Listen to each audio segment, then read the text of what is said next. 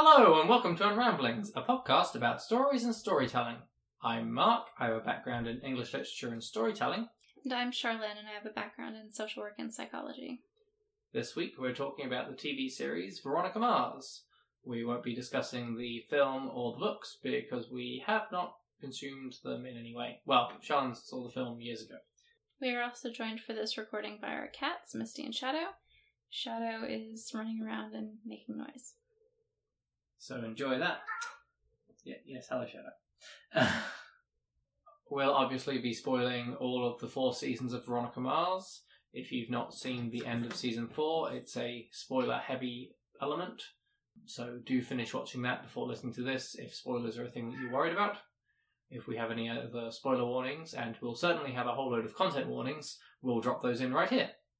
Hello! Okay, spoiler warnings. We mention a few plot points from Grey's Anatomy. We discuss some of the larger plot elements from the Sherlock Holmes stories. And we also talk a bit about Raymond Chandler's The Big Sleep, mostly just in referring back to stuff we talked about last week, as there's some similarities between that and Veronica Mars. As far as content warnings, as anyone who has watched Veronica Mars probably expects, we will be discussing plot elements that concern murder, suicide, rape, child abuse, including physical, sexual, emotional, or psychological abuse, bombings, a trans panic setup, and homophobia. It's going to be a fun episode, guys. I mean, I hope parts of it will be fun. It certainly will not be light. And back to the past. Welcome back. So, after those cheery content warnings, because I know there are a lot in there, I'm sure. I love that this is a fun teen drama and we have to put so many content warnings in for this. So, summary of work. Veronica Mars is a teen drama, hard-boiled detective story, basically, that ran for 3 seasons, then had a Kickstarter-funded movie, and then a 4th season in 2019, several years after the end of the 3rd season. I think it was 15 years between season 1 and season 4. Yeah. The protagonist is Veronica Mars, who is a detective, basically unofficially works for her dad, who's a private detective, and it starts after her best friend has been killed in mysterious circumstances, and her father, who had been the sheriff, is essentially ousted and shunned by the community for not doing a good enough job finding out who killed the girl, whose name is Lily. And this also leads to Veronica being ostracized at school. So she pretty much kind of loses her entire life and stability, like normal life and stability, overnight. During the 1st season, the show focuses on the overarching plot of Veronica finding out who killed Lily, with a bunch of sort of mystery of the week puzzles to figure out in each episode. Then in the 2nd season, it starts with a bus crash that Veronica narrowly escapes, being a part of the casualties of, and the whole overarching mystery is trying to figure out who engineered the bus crash and why. And who killed Felix. And who killed Felix, which is another mystery. It sort of has a concurrent mystery going on where one of Veronica's friends is sort of set up, to kind of take the blame for the murder of a local gang member, and he's trying to get Veronica to help him figure out who actually killed that guy. Then the 3rd season breaks from the overarching plot, like season plot structure, to have 2/3 of the season plots and then like 2 smaller plots, so it's a bunch of shorter arcs. And then the 4th season returns to the larger overarching plot for the whole season, where it's trying to figure out who is engineering a whole bunch of bombings in the community that seem to maybe be related to attempts to get the town incorporated, something that would benefit wealthier people in the community. Well, the incorporation is season 2, and the 4th season is the beautification rules. Is that part of incorporation as well? No, you're right. Season 3 is incorporation, so strike that. Season 4 is a return to the overarching season-long plot of who is bombing a whole bunch of businesses on the beachfront, and this seems to be somewhat related to trying to end the spring break industry in Neptune that a lot of people are opposed to, and like this whole beautification committee. And it kind of gets into some identity politics and class politics and things like that. Is that about it? Yep, that's about it. I feel like that was long and meandering, but so is the show. I mean, if we're going to cover 4 seasons in one episode, then it's going to be a little bit extensive. But it's good to just remind everyone what's in which season, because sometimes you get them mixed up. Indeed. Okay. We good to move into our back and forth? I think so. Okay, so I mean, we're not going to go through this from start to finish, so we're just going to sort of pick on some things that we want to talk about. What do you want to open with? Well, why don't we start with Veronica Mars, because it's the name of the show, and she's the hero protagonist of the whole series. And Okay. I worry that this might be a little bit us trying to do all of it in our first bullet point, but let's go for it. Let's hear what you want to say. well, she's set up as this, detective character who's kind of marginalized from her community, not just from, like, her former friend group, but everybody at her school. And, like, her mom has left. Like, she's pretty much the only person in her life that she has a supportive relationship with is her dad. And Which is a supportive relationship, which is also a little bit weird with the employment angle. But... yeah, so it's starting out, it's this very us against the world, me against the world in terms of Veronica kind of mentality that I think in some ways is a big part of the homage to, or its place within the hard-boiled detective genre. So I want to talk a little bit about Veronica Mars as one of those kinds of characters, like the detective in a mystery novel. Okay. You understand why I was like, we should do The Big Sleep before this one. Yeah, well, that's why I thought we should start with this conversation, Okay. because we did just do The Big Sleep. So if you've not listened to The Big Sleep episode, go and listen to that and then come back. We'll wait. But not that long. Just 2 hours of silence in the middle of this episode. Why is this recording 4 hours long? Okay, so you said talking about her as a detective figure. Yeah, just in terms of some of the storytelling elements that we talked about as being kind of hallmarks of that genre. Like, where are we seeing Veronica in those same patterns, or being that same sort of figure? Didn't know I needed to review last week's episode. Okay, well, why don't I start here? So one of the things that I noticed when I was reviewing TV tropes, because we did watch all of Veronica Mars fairly recently, but it was a few months ago, one of the things that was pointed out was the idea of Veronica Mars as being a cast of a lot of exported characters from, like, Sherlock Holmes in particular, and also of the characters being sort of gender-swapped versions of the sort of archetypes that you see in detective fiction and, like, hard-boiled detective and film noir in particular. So you have Veronica as this sort of Sherlock Holmes, Philip Marlowe type of character, where she's going around noticing these small details and putting together all of these clues, especially from mysteries that seem disconnected, to construct a larger picture, but also being a deeply flawed protagonist herself, like as a human being. And I think in a lot of ways, the show gets away with her being a lot more likable because she's so young, but... she's not done yet. But she's not done yet. But I think it's particularly interesting when you then see her in season 4 and she's an adult and she has sort of stagnated in her development, and it's a lot harder to sympathize with some of her unhealthy coping mechanisms and her fixation on revenge, for example. It's interesting because while it doesn't make her a likable character, and I would argue that in season 4 she's not a likable character. Particularly, and I'm sure we'll get into it later, things with, her relationship with Logan is problematic at best. And the way that she treats Wallace, and is judgmental of him having a very normal life. But I think that in those first few seasons, she's been in a position where she has been in that me against the world. I'm the one that matters, and no one else is as smart as me. And she's gone through the world being allowed to think that, and sort of had this chip on her shoulder that no one's ever removed. So whenever she's challenged, she just goes back to that mode. It's interesting that you say that the chip on the shoulder that's never been removed and, always being the smarter one, when I think it's important that she does, get caught a lot. And I think that's another important part of, the hard-boiled detective and the film noir is, your plan doesn't always work and you sometimes have to improvise or get out of a tight spot because you done fucked up, basically. And, she gets hurt. She gets caught, she gets embarrassed, she gets arrested. All of these things happen. She gets framed, several times. And so it's not that she's invulnerable or never makes mistakes. It's that she always gets back up and keeps going. She's just indefatigable. She's the Terminator of detectives. She just keeps going. And again, that seems to be a hallmark of the genre, because we talked about that last week with Marlowe. It's there's this point where you should have stopped. and you didn't because you couldn't not pick at this. Well, I think there is a point in the series at one point when she decides, I'm just going to be a high school student. Mm-hmm. I'm not going to do this. And it lasts about 15 minutes. Mm-hmm. Yeah. It's interesting you're talking about, like, how they're exported characters, and certainly I can see, like, within an archetype, like, sure, obviously, Veronica is Marlowe, Holmes, whatever. So I guess that would make Wallace a Watson type of character, which is a little strange because that's something that's usually lacking from the hard-boiled genre.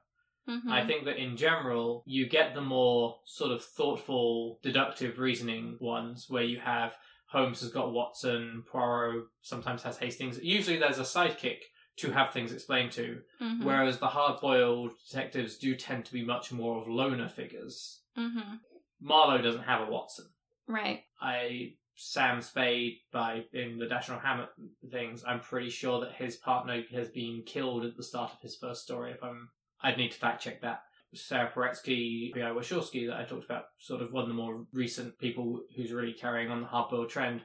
There's a lot of backup characters out there, but there's no one that's really like a Watson figure. It's the same thing with Dresden Files, where, like, especially toward the beginning, which I'm not going to get it too far into because I know you're not finished with the entire series. You're not caught up on the series, which we're currently awaiting peace talks. But Harry also doesn't really have, like, a single sidekick Watson figure. He has a cast of supporting people that sometimes help him in specific situations. And that's another one where you definitely see some strong homages and influence of characters like Marlowe and things. Although I suppose that really Wallace isn't always around. He's not. In a Watson. He is more of a supporting character that she'll go to get files. Mm-hmm. So I guess Guy Friday. You mentioned Holmes as a figure, and I don't think I see Holmes as an archetype. But it does fit into the general hard-boiled. Yeah, and that's part of why I wanted to raise it, because it was something where it's like exported characters from Sherlock Holmes specifically, and it's like Veronica's Sherlock and Wallace's Watson, and I'm not sure I totally agree. I think Veronica is more like Marlowe from reading The Big Sleep. Yeah. And from the things, to be fair, very vague absorption of the idea of Sherlock Holmes on my part, just from the popular, like, entertainment consciousness, like, because I haven't actually intentionally consumed anything about Sherlock Holmes, but... We'll fix that.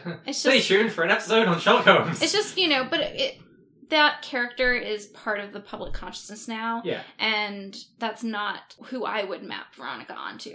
The Moriarty Casablancas, from my, again, vague understanding of who Moriarty is, that I kind of get a little bit more. Moriarty is Cassidy? That was the mapping that TV Tropes argued. I'm going to begin to think that maybe TV Tropes haven't read Sherlock Holmes either. Maybe. I mean, my concern is that he's only the villain for the one thing, and it's my understanding that Moriarty is sort of a recurring villain, right? He's a villain for a couple of them, because they retroactively go back and have him rape her.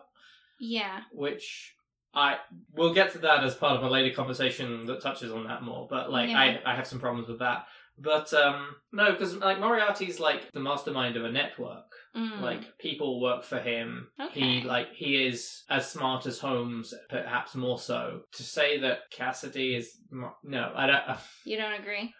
Listeners, explain to me why I'm wrong on this, but I don't see Cassidy as Moriarty. I think that the argument was just that he is a chess master type of character, where he has a lot of plans that hinge on people doing what he expects them to do and, like, manipulating them in very specific ways, and just being very skilled at that kind of engineering, like social engineering. So I think that was the argument there, and you'll have to tell me if that makes any sense, because again, I'm not even sure why I'm talking about this. I really just want to know what your thoughts are, because I don't know. I don't even buy him as a puppet master, because his plot hinges on two people are going to out his past, that he doesn't want that to happen. Mm-hmm. He doesn't manipulate them out of doing that, he blows them up.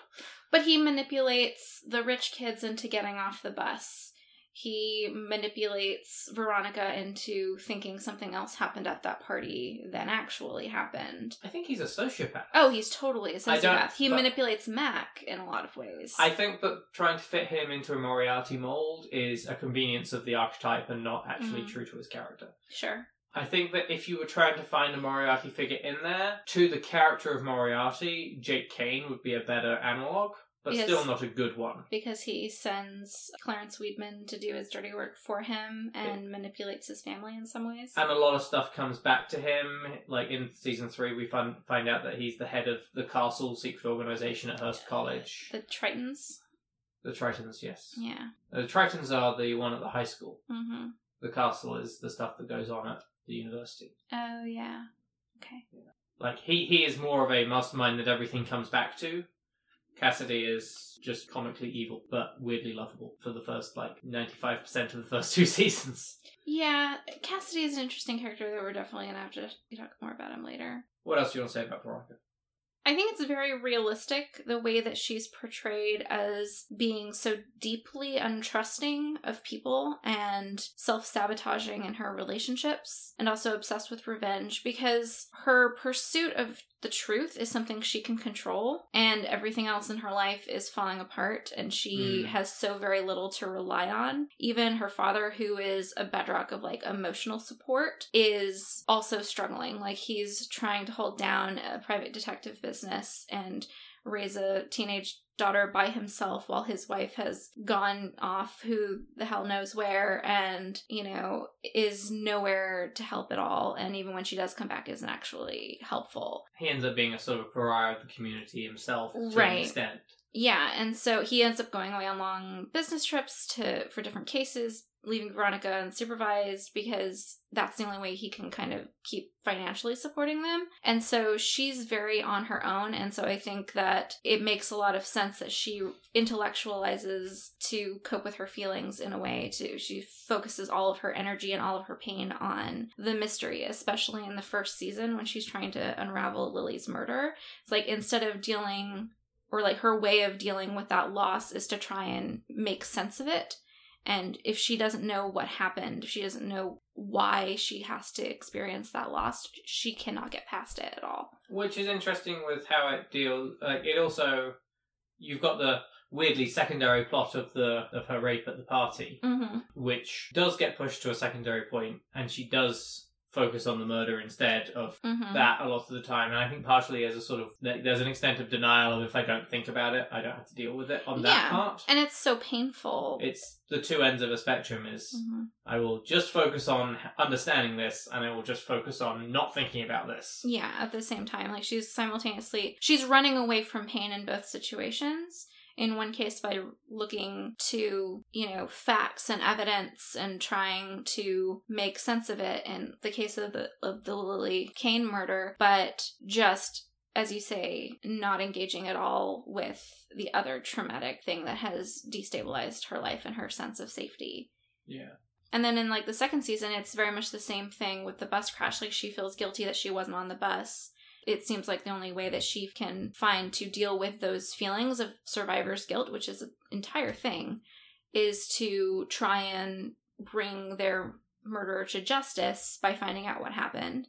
And throughout all of this, I don't see her getting the kind of therapeutic support that she really should be getting. Her best friend was brutally murdered, and she was raped at a party, which, to be fair to her dad, he doesn't know about that. Yeah. But the murder, that's a traumatic thing, and, I think there's some mention of her having been in therapy for a bit, but she clearly never really engaged with the loss. Yeah. Or really dealt with it in any way. And then after the bus crash happens, she also doesn't really get any mental health support or emotional support with that. Yeah, I mean, so much of the plot of these is you should talk to someone. And there's the lack of therapy, but then also just the number of things. As you say, her dad doesn't know about what went on at the party. And there's so much. I remember so many times watching it and just being just talk to your dad. Yeah. That's all you need. I know that you're a 16-year-old girl, but you need to just talk to your dad. If you tell him about what's going on here, the two of you together are a better team, I assure you. Yeah. One of the things I did like about season 4 is that you have Logan being there, you should talk to a therapist. Yeah. As someone who has talked to a therapist, you should talk to a therapist. Yeah, and that's one of the things that I like the most about Logan's overall character arc and development, because you start out really hating him as a teenager, and he does a lot of things that would be unforgivable in a lot of ways to an adult, if you did not see the work that he ends up doing over time. Yeah. He's racist, he exploits homeless people, He's violent, he is vengeful, he has no fuse. Like, he's just intentionally cruel a lot. And you eventually get to know him well enough to realize that that is all deflection away from extremely painful and traumatic things that he's also, like Veronica, not dealing with. Like, assertively not dealing with. And then you get to see him in season 4 when he has recognized that those things are problems, that his anger is a problem, that a lot of the behaviors that he learned growing up in an abusive household are not healthy, and goes to therapy and starts working on those issues that he has because he doesn't want to continue to perpetuate those unhealthy behaviors, and tries to recognize the same in Veronica and be like, you've absorbed a lot of toxic things, you've ingrained a lot of toxic coping mechanisms over time, and like they make sense for what you were dealing with, but they're not healthy or sustainable long term for you, and you should see a therapist also. Yeah. And she's so resistant to it. Yes. I definitely get the impression that a big part of her resistance to it is having had a bad or useless experience with therapy in the past, because anytime some sort of tragic thing happens, like in a school, like, and they do mention there's like grief counselors or whatever after Lily is killed, but then like there weirdly isn't after the bus crash or something. Or no, it's there was grief counseling when Lily Kane was murdered at the school, but Weevil mentions another girl who went missing around the same time, and they didn't do any sort of, community response for that. Because she wasn't a rich white girl. Because she was not a rich white girl, exactly. Yeah. And so we know that there were grief counselors around, and we see some of the conversations between the school counselor and different people who were close with Lily, and those seem to have been very short-term and superficial attempts to kind of soothe the kids, which is probably fine when you don't know someone that well and you're just kind of trying to figure out how that event fits in your world and then keep moving forward, but is grossly insufficient for the best friend of the brutally murdered person, the brother of the brutally murdered person, the boyfriend of the brutally murdered person. The bit on the side of the brutally murdered person. The side piece of the brutally murdered person. So the, her distaste and, complete lack of faith in any sort of support like that, I think might be founded from having a really insufficient experience of it and just kind of deciding, well, this is clearly unhelpful, just broad brush, unilaterally, that doesn't help, so just fuck that, I'm never doing it. Yeah. And that's true. A lot of people, I think, have that experience. They have a shitty experience of counseling, and they're like, well, that doesn't work. Yeah. I think there's a question that we're going to sort of examine throughout the rest of this episode is, does she change and improve as a person throughout the series? Mm-hmm. But I think we'll circle back to that as we go. We briefly touched on rich white girl situations. Mm-hmm. So I think it makes sense to have a conversation about money and class and corruption at this point. Yeah. In the first season, the class divide and the money situation is extremely prevalent, from the off, because you've got the weird intro thing where she's doing the voiceover about how she was dumped and it was terrible. Yeah. But it's very clearly stated that there is the O9ers, the rich club, and then if you're not in that, then it's because you're poor. Mm-hmm. And that there's no middle class, it's just the really uber wealthy people and the people who work for the really uber wealthy people. Yeah, and you have the PCHs, and it's the three type of people at the school: the really rich kids, the biker gang, and others. Yeah. And Veronica was allowed to be part of the rich club before because her father was the chief of police or the sheriff, whatever the term is. So had enough of a role that she was allowed with them. Well, I thought the big part of that, her entree into the rich kids club, is that she was best friends with Lily and dating Duncan. But I think she was allowed to do that because of the social standing that the sheriff position had. I don't know. I think it is mentioned in one of the earlier episodes. I thought it was just that because she and Lily were friends, that maybe was the thing. Either way, she's this one middle class person, hanging out with the rich kids. Yeah. In a community that has very little middle class. But that situation gives a lot of room for social commentary on that situation, and there's a lot of very scathing comments from Weevil about the rich kids and about her being part of that group. Mm-hmm. And his sort of lack of respect for her because he feels that she doesn't really treat him like a friend because she thinks her friends are the rich kids. and he's just head of a biker gang. We'll come back to Weevil. I mean, it's not a nuanced commentary on wealth and stuff. It's there are the haves and the have-nots. And that's kind of a problem. Yeah. It's really the extent of it. I don't know. I think that there is definitely a lot more explicit of a message that being wealthy and being raised surrounded by wealth is corrupting. And leads to this perspective that it's okay that you get away with everything. Like, you don't have to abide by the same rules. Like, if I can get away with it, it's fine. Which is interesting because it's the same perspective Veronica takes as far as her intelligence. It's like, if I can get away with it, if I can trick you, if I can get this through my cunning, it doesn't really matter if it's right or wrong or if it's by the rules.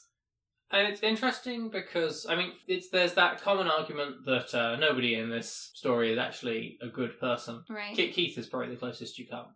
And even he makes some pretty big mistakes. He makes some choices as a father that are questionable. He ends up having an affair with a married woman, which dramatically affects Veronica's ability to respect him. Like, that's a huge problem for them later in the show. But you mentioned that, like, there's the rich kids being able to get away with it side of things. And I think that's interesting. Like, I can't remember what your words were exactly on that. Do you remember? That it doesn't matter what, like... You said something just before that and I was going to respond to it. The wealthy people don't see a problem with using their money to get around the rules? Well, it's the general, like, lack of respect for the rules across the board. Like, Veronica will break the rules for her PI stuff. The rich kids will break the rules because they don't have to worry about them because they're rich. Yeah. And then there's the PCHs, and it's interesting because you said money corrupts. And, like, I think the rich kids are breaking the rules because they can and because it's fun, and are sort of morally compromised. Whereas Weevil is shown multiple times to have a very strong code. It's not the same as that conversation we had last week about ethical, moral, and legal. He doesn't necessarily care about the law. No. But he does care about protecting his own. Like, one of the reasons that he responds so negatively to his cousin framing him is because it's family stuff. He kills, or he puts Thumper in a position where he will be killed. Is it Thumper? Yeah. Because he betrayed the group, that family of bikers. Well, it's not even just because he betrayed them. A big part of Weevil's objection to that whole thing is that it was in service of an enterprise that was against the moral code of that gang, which was that they don't sell drugs. Right. Because they're opposed to being a part of hurting their own community by selling them drugs and getting people addicted to drugs. So when he finds out that there are bikers in his crew that are selling drugs on behalf of the Fitzpatricks, another gang, he is so pissed, not just because it's a betrayal, because it's behind his back and he's not getting any part of the money or anything. He doesn't care about that. It's that we have a code. We don't sell drugs. We don't get people hooked on drugs. We don't do this. We don't hurt our community like that. Yeah. And that's why it's like there's a disgust. There's a lack of respect. Yeah. There where he's like, you are a waste of space and I no longer see the value in you being here. And also it's an example to other people that we do not do this. If the moral reasons aren't enough for you, maybe the threat will be, kind of a thing, is how I viewed that. Yeah. But he does have that code that he does stick to, and he looks out for his friends most of the time, regardless of other things. Like, he'll still go to bat for Veronica at times when he would fairly justifiably not. He commits a lot of crimes, I'm not saying that's good, but, like, he's working within the scope of what he's been assigned in life. And I think that if you compare, like, his character and his loyalty to people and his code to someone like Dick Casablancas, whose code is largely kept within the front of his pants, he's well named. Let's just put that. Yeah. Weevil, I think a big part of why you say he's working within the confines of the cards he's been dealt in life, of being in a low-income family, being a man of color in a racist world that is biased against poor people. Like, I think that's a big part of it. It's like, well, the legal codes are already biased against me. Everyone is looking for me to break the law. I'm going to be under a microscope anyway. Fuck you guys, I'm going to get by however I need to get by. Right, you precisely. know? Yeah. He even, like, throws it in Veronica's face because she's really pissed in season 4 that he's returned to Criminal Enterprise and working at his uncle's chop shop. And it's like, you had an opportunity to go legit and not be involved in crime anymore. And he's like, yeah, I did. And then I didn't because I had no way of making any money. And I have people I need to support. And I wasn't able to go to college like you. And he's like throwing it in Veronica's face. He's like, you're here doing the same shit you were doing in high school and college, and you're sitting on 2 Ivy League degrees or whatever, two graduate degrees or whatever, and like you're wasting your time too. You have the privilege of getting out of here, doing something different with your life, and you're wasting it. And you're here throwing it in my face that I'm stuck, and it's like, fuck you. And I'm totally on his side with that. It's like, how dare you throw that in my face? I'm stuck here because our society is broken. Yeah. You're stuck here because you're broken. Yeah. I think it's interesting with the money stuff because in season 2, there's like the big money issue that's going on is that there's Woody Goodman wants to get the town incorporated so that it can, in a way that will make things a lot better for the people who are rich and push out a lot of the people that are poor. Right. Because the proposed boundary lines end up sort of enclosing the rich people and will result in the property values within the boundary going up, and they'll have their own police force and all this stuff. They'll have their own taxes. Yeah. Going to themselves instead of to support the lower income families, and they won't have enough tax revenue to support themselves. Exactly. Yes. I'm going to wrap back down around to that in just a second. Season 3, there's less of a focus on that side of things. So in season 3 you get some stuff because you've got the point of view of Weevil working there as a maintenance worker, and he gets set up for things because he's seen as the dumb maintenance guy.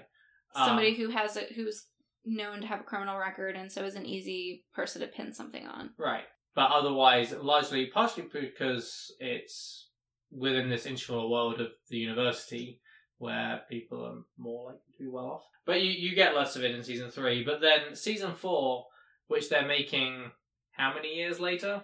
15 years later, something like that. Well, I guess it's probably 12 years after season 2 or whatever. 13 years. And the big concern is not incorporation, but it's the gentrification and pushing out of the spring breakers because the rich people want to have fancy car shops and this jazz and not have people coming around drinking and such. And it is, in a similar way, that issue of the rich versus the poor and gentrification that rang true for people to watch and go, yeah, that's a thing that's going on 13 years ago. And then, still now, still a problem.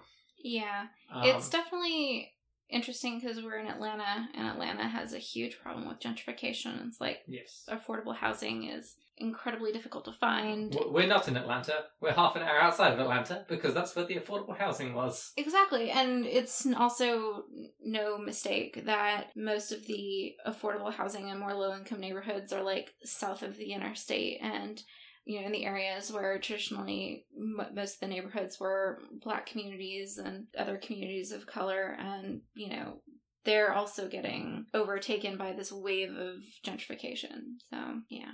Yay, societal problems don't change. We went to a super weird play a few years ago that was all about how terrible mixed-use developments were. And, at local Atlanta stage production, like a small theater.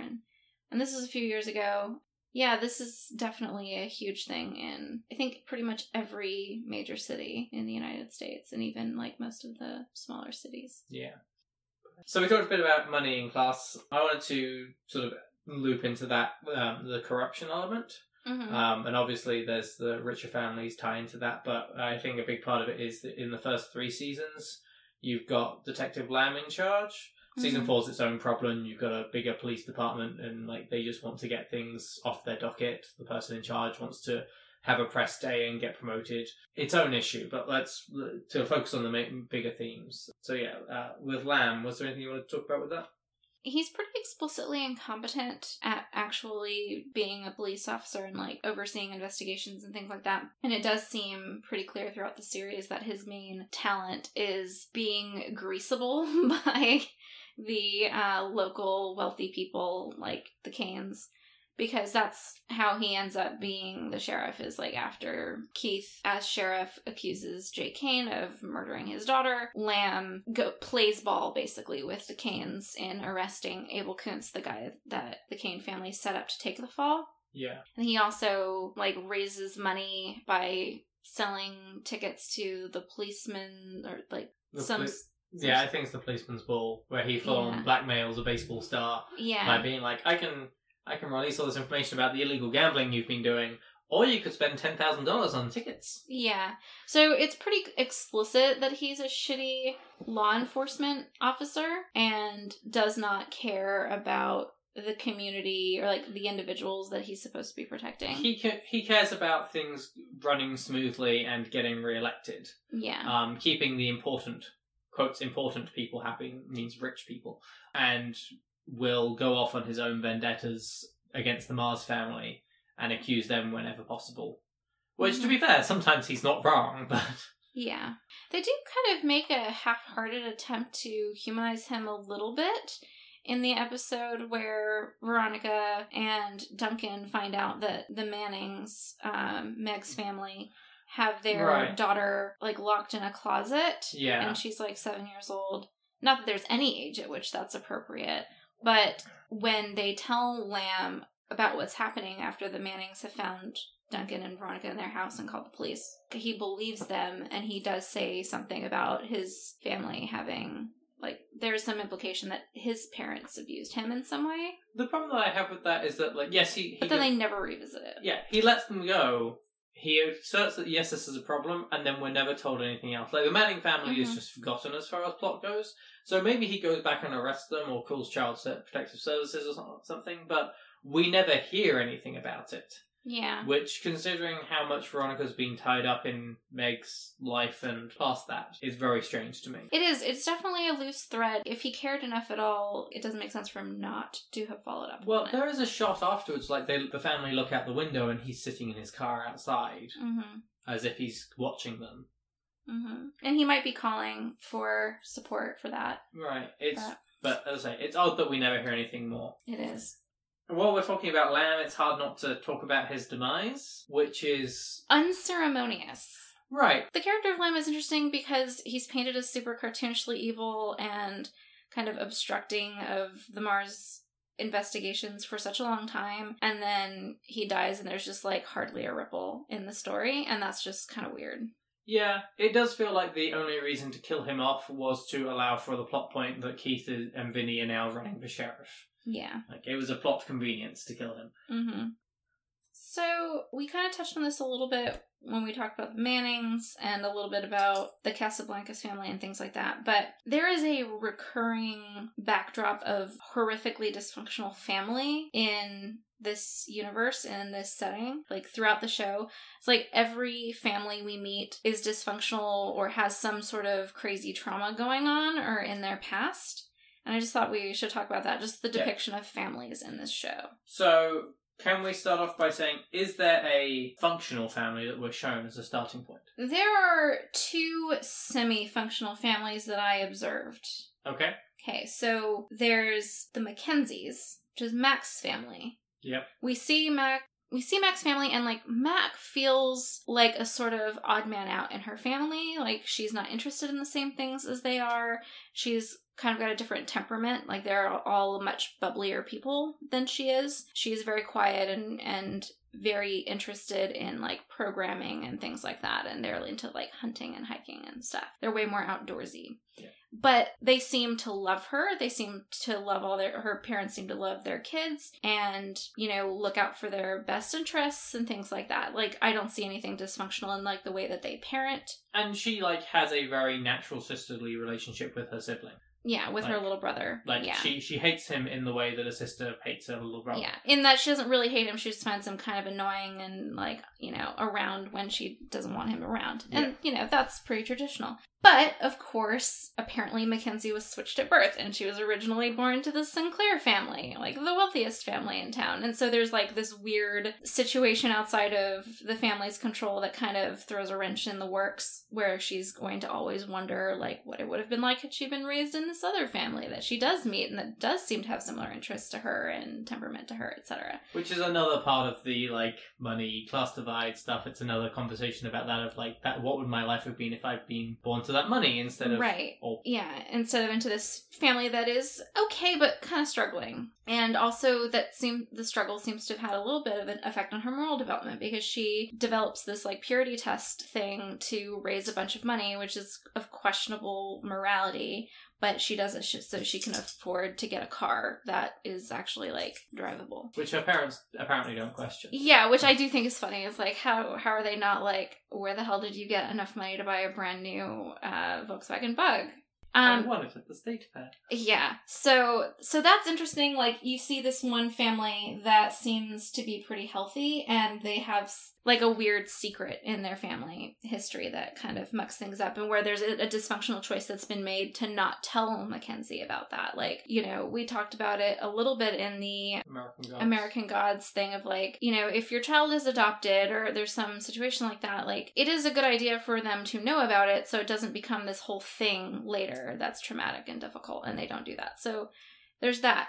But comparing that to all the other family, okay, well, there's also like one other family that seems loving and at least emotionally supportive, and that's Weevil's family.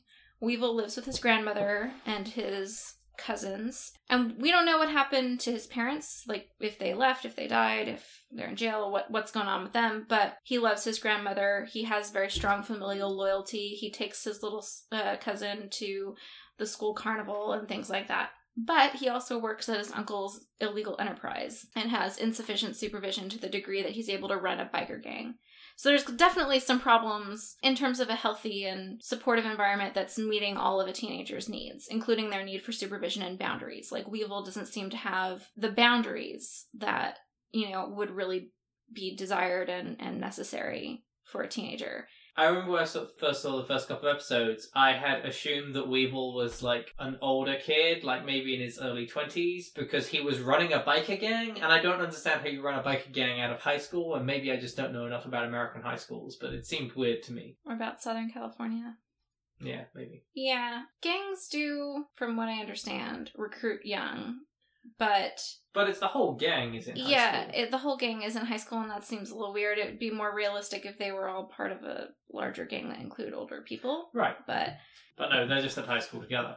Yeah, but then you have Sons of Anarchy, and we already have that show, except that show came later. But anyway. Yeah, so point being, like, that family seems to be supportive in a lot of ways, but also not completely functional, right? Or healthy overall. However, when you contrast the Mackenzies and the Navarros with the Mars family, where we have Leanne Mars, who struggles with alcoholism, abandons her family, also most likely had a long-standing affair with her high school boyfriend during her marriage, that makes it reasonable to question the paternity of her child, also has a whole lot of supervision problems in terms of Veronica, and where Leanne's absence has resulted in Veronica's increasing role as a parentified child, where she's having to take care of herself in a lot of ways. She's having to, you know, feed herself most of the time. She's having to take care of her dad in a lot of ways. She's having to worry about the finances with him. All of those are things that we would refer to as parentifying a child, and it's not healthy. And it results in a lot of problems with boundaries, with the parent-child boundary in particular, with a child being able to respect their parent's authority, because it's hard to respect someone's authority when you have just as much responsibility in terms of, you know, the survival of the family unit as the adult does. Yeah, and I think that we should mention that I think that is well drawn. Oh, definitely, yeah. Like, it is well shown throughout from the very beginning. Like, there's stuff that she feels she should keep from her dad, because she can deal with it, because that's her responsibility, and not she doesn't want to worry him about. Yeah. And the point at which your child feels like they can't burden you with things because you have too much to deal with, or they're worrying about the finances, or they're worrying about taking care of you as the adult, like, that's an unhealthy dynamic, and that's a parentified child. I think it's most well exemplified from the point at which she finds her mother, who is still her dad's wife, and checks her into rehab without telling her dad, and by spending her own college savings money to do so. It's one of those moments when you're screaming at the TV, talk to your father. Yeah, this isn't a decision you should be bearing by yourself. You shouldn't be the one having to do this. But she's also in that same position, like, she's having to care for her mother as well. Right. And it's that whole, she's being trained to do that. And I mean, you get some elements of that in season 4 when she's older and her dad is having some mental issues because of medication that gets wonderfully cleared up at the end. That makes more sense. Because she has grown into that role. So the role makes more sense at that point. But when she's still 17, 16, whatever she's supposed to be in the first season, yeah. Yeah. So you have that. And then, of course, you have the Eccles family, which is just all kinds of dysfunctional. There you have a pattern of intergenerational physical abuse where Logan's father physically abuses him and also emotionally abuses him, like, says a lot of things to him that are very denigrating of his potential and, like, etc. Logan's father, Aaron Eccles, says that he was abused by his father at one point. And I turned out fine. Right? And also is ridiculously philandering, like, to an unrealistic extent. Maybe not because he's a movie star. Maybe it is realistic. But he, like, sleeps with, like, 3 or 4 different women at a party his wife attended. Like, to the point that he's not even sure who all he slept with. Like, he might have forgotten about a waitress or something. It's, like, very weird. He gets stabbed by one of these people that he slept with and then ignored. He sleeps with his son's teenage girlfriend and murders her. So he's a statutory rapist, and murderer. Both bad things. Both very bad things. He also tries to kill Veronica when she finds out. Also not great. Also not great. Beats the living shit out of his daughter's boyfriend after his daughter, gets into an abusive relationship. And it's interesting to me that Trina ends up in an abusive relationship because she doesn't seem to know that her father is abusive. And that's something you often see women you often see people replicating abusive patterns from their households because it's what they are used to. It's what they view as, like, a normal dynamic. It's the pattern that was kind of cut for them, basically. But she doesn't believe Logan that their father is abusive. She makes fun of him for his claims that Aaron abuses him.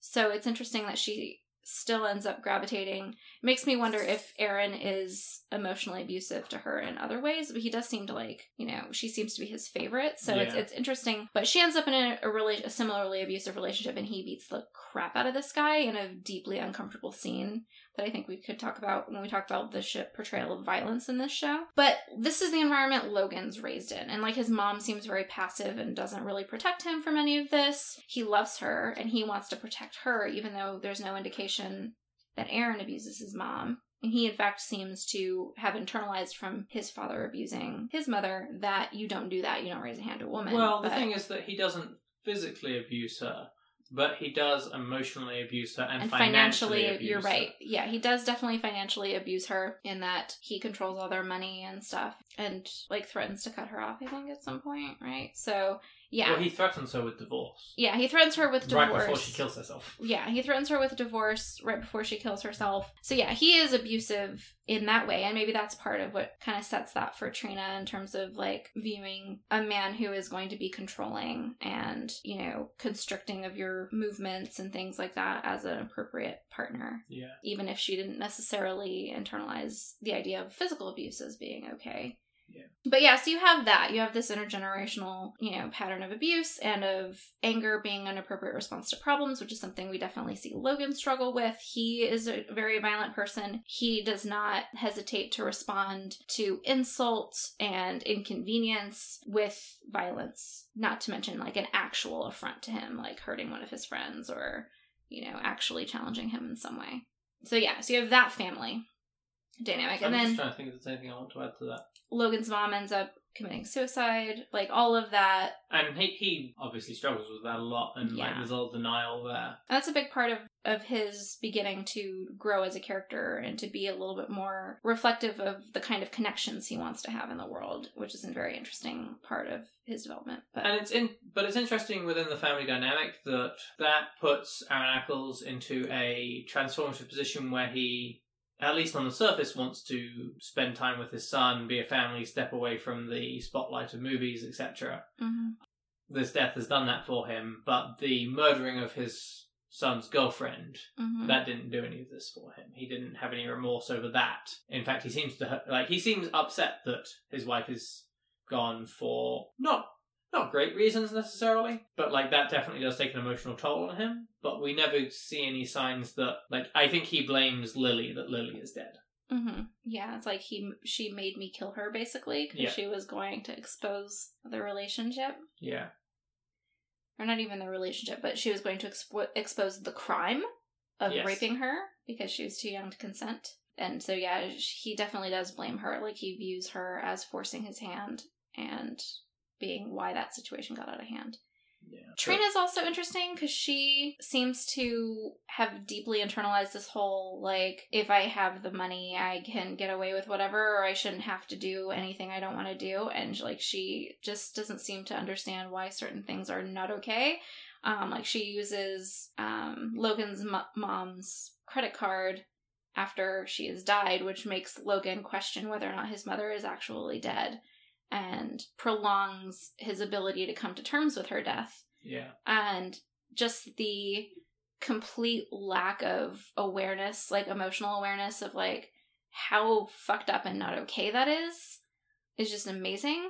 Yeah. And it's astounding to me how she doesn't care, how she doesn't believe Logan about the abuse from Aaron. She doesn't think twice about using his dead mother's credit cards to, you know, live lavishly or whatever, and in general doesn't really seem to want much of a relationship with him. But then when Logan is sleeping with a woman her age, is deeply upset and feels that's not okay, and like becomes weirdly protective of him and is like, you know, she's way too old for you, this is not appropriate, you know, and like suddenly grows some sort of conscience and you know, desire to look out for him. It's very weird. So we talked about Lily, so I think it makes sense to move on to the Kane family. Right, which definitely has a whole black sheep favorite thing going on, where there's very explicit favoritism of their parents between the two kids. I think Logan says that Lily said that their parents adored Duncan and tolerated her, and if she couldn't get their love or their approval or something, she would piss them off instead. And it's very clearly the bad attention is better than no attention kind of phenomenon. Yeah. Where that kind of favoritism leads to, like, if you're gonna get in trouble no matter what you do, then do whatever the fuck you want. You know, if the only way your parents show that they care about you is when you're in trouble, then that's what a kid is gonna do. There's a whole lot of elitism there, with them being like kind of running the town because they're the wealthiest family, and there's the really negative side of their ambitions for Duncan. Like, they're like, oh, you're gonna be president one day, and like, very seriously, like, you're gonna be president one day, and Duncan's like, maybe that's not what I want. Yeah. Maybe I would like to do anything else. No, apparently I'm gonna do that. Like, you will take these classes, you will do this, that, and the other, you will run for... Like, they submit for him to be, class president or whatever, when he has no interest in running. Yeah. There's very much, like, despite the fact that they favor him and kind of just tolerate Lily, I guess, you're right. Like, they don't actually, like, listen to him or care what he wants for his own life, and just sort of run roughshod over him with their own ideas for him. Yeah. They're trying to force him into a mold. They want him to take over the business too, I think, at one point. But yeah, they're really gearing up for him to, like, enter politics and be president, be a senator or something. And there's some pretty classic sexism in the, oh, you're going to be president and run the company, and you're a woman, so we don't really care about you, as far as the favoritism of their kids. Mm-hmm. Yeah. I also wonder to what extent some of their polarized treatment of them has to do with Lily presumably having developed as a woman very young, because I suspect she started getting sexualized by people very early, which is something that is difficult for a lot of younger girls to deal with when you have suddenly a whole lot of adult male attention that's very confusing, especially if you're not getting any positive attention from your parents, where like there may have been some interaction there with her being wild and rebellious and sexualized in a way that they were very uncomfortable with, and they end up kind of just defaulting to trying to shut her down no matter what she's doing, rather than teaching her that, you know, she is loved for more than her body and things like that. So, because she does end up being boy crazy and, you know, being on and off again with Logan and cheating on Logan with other people, cheating on Logan with his dad, which is just really weird, and like then trying to use her sexuality to get a position of power over Aaron Eccles, of being like, I'm gonna, you know, release these tapes that you made without my consent of us having sex when I'm underage, and it's going to ruin your life. Well, like, there's also the stuff with the fact that Jake Kane is cheating on his wife with his high school girlfriend. Mm-hmm. And then his wife's response is to tell her son to get away from the girl that might be his half-sister. We don't know if she really thinks that. Well, no, she does really think that because there's a concern about the inheritance. Mm-hmm. But we know that Lily must know something about that, because at first she's like, why is Duncan being such an asshole to you? And then she's like, yeah, you should probably not date Duncan. Yeah. Yeah, definitely. So Celeste Kane, who is Duncan and Lily's mom, definitely knows about the long-term affair between Leanne Mars, Veronica's mom, and Jake Kane because of that whole thing. And because of that, treats Veronica like shit, like all the time, like from like their entire relationship, like even when she and Lily are best friends, like as kids. Celeste's just always a jerk. So, and that seems to be because she knows her mom is sleeping with her husband, and she's taking it out on a child, and so that's shitty. But yeah, so you have this whole thing, so you have this long-term affair, you have this favoritism between your kids, you have this imposing an idea of what they should do as a future, all of those things. Not to mention the fact that Jake Kane has, like, a head of security that he uses as, like, a fixer to, like, set up a guy to take the fall for his daughter's murder when he thinks his son did it, because that's another thing. Yeah. Jake and Celeste find Duncan crying, trying to wake up Lily when Lily is dead and covered in her blood, and they think he killed her because he has epilepsy and has been known to have violent outbursts that he doesn't remember, which again is a problematic depiction of someone with an epileptic disorder, very much like pretty much straight from The Big Sleep. But a different problematic yeah, in that he didn't kill his sister, but people then think he's capable of, you know, including himself. He himself isn't sure, and it's horrible for him, like when he finds out about it, because he doesn't remember that was at first. Intentional. It might be, and I was wondering about that too, if it's an intentional subversion of what happens at the end of The Big Sleep. But So yeah, all kinds of drama and trauma and dysfunction, all kinds. Then you have the Goodmans, who really show up in season 2, the bus crash season, and Woody Goodman is running for mayor, right? Or something. It's a weird title, but they are like, it's effectively the mayor. Yeah, so he's trying to get some position basically in charge of the town, running on a platform of getting the town incorporated. But it turns out that he's a child molester who molested several children in the Little League teams that he coached, one of whom was Cassidy Casablancas. And that's horrible. There's also, when they're trying to figure out who Meg did a lot of babysitting, and she wrote in her journal about a kid who she thought was being abused. And so they're trying to figure out which of the kids she babysat for was being abused. One of the possible candidates is Woody Goodman's son. And there's some implication that his mom is maybe abusive in some way, like maybe excessive punishment or emotional abuse or something, because he's just terrified of his mom finding out about any complaint about him at all, like to a having a breakdown type of extent. And like, doesn't he spill some water or something? Like he spills some water and he's like freaking out. And Woody also is like at a point when he's like, I'm gonna have to tell your mother about this or whatever. And he's just like, the kid is just completely terrified, which indicates some sort of really deep dysfunction in terms of parenting and discipline. Even if Woody Goodman's not sexually abusing his own children, it seems his wife is abusing their kids in some way, or at least their son in some way. You know, the Mannings, since that's how we got to this, they apparently, when their children are too young to be tested, have them do exhaustive amounts of lines and notebooks and have them shut up in closets for extended periods of time without bathroom breaks, which is just horrible. And that seems to be related to some sort of strange religious beliefs. It's very unclear the extent of that abuse, but it's clearly abuse. Then there's the Casablancas, and, like, they're almost as fucked up as the Eccles, but in a different way. I keep thinking we're almost through all the families that could be We dysfunctional. are. I think that, I mean, aside from just that the Sinclairs spoil their daughter, like, horribly. That's not dysfunctional, that's just not great parenting. Not great parenting, but, like, yeah, I think Casablancas are the last ones. We've missed one, but... We did? Fennel.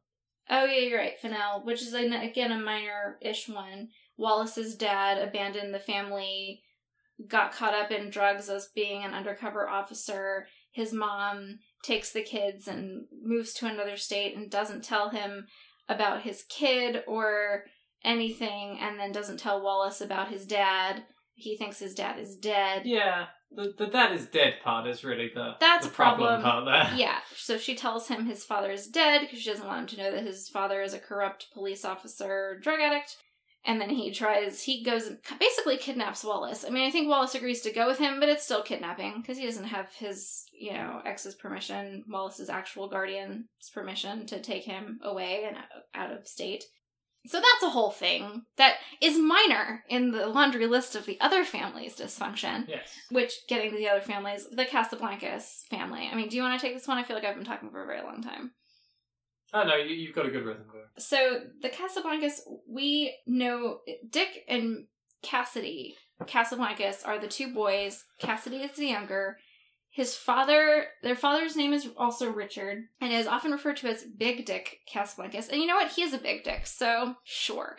But their pastime, and by their I mean Dick Sr. and Dick Jr., is to just torment Cassidy and, like, have contests to make him cry first and things. They refer to him as Beaver as a cruel joke. And his mom is in France or something with her current husband. And after Big Dick goes to jail or, like, has to flee the country, she comes back country. and they're like, oh, so we can live with you? And she's like, oh...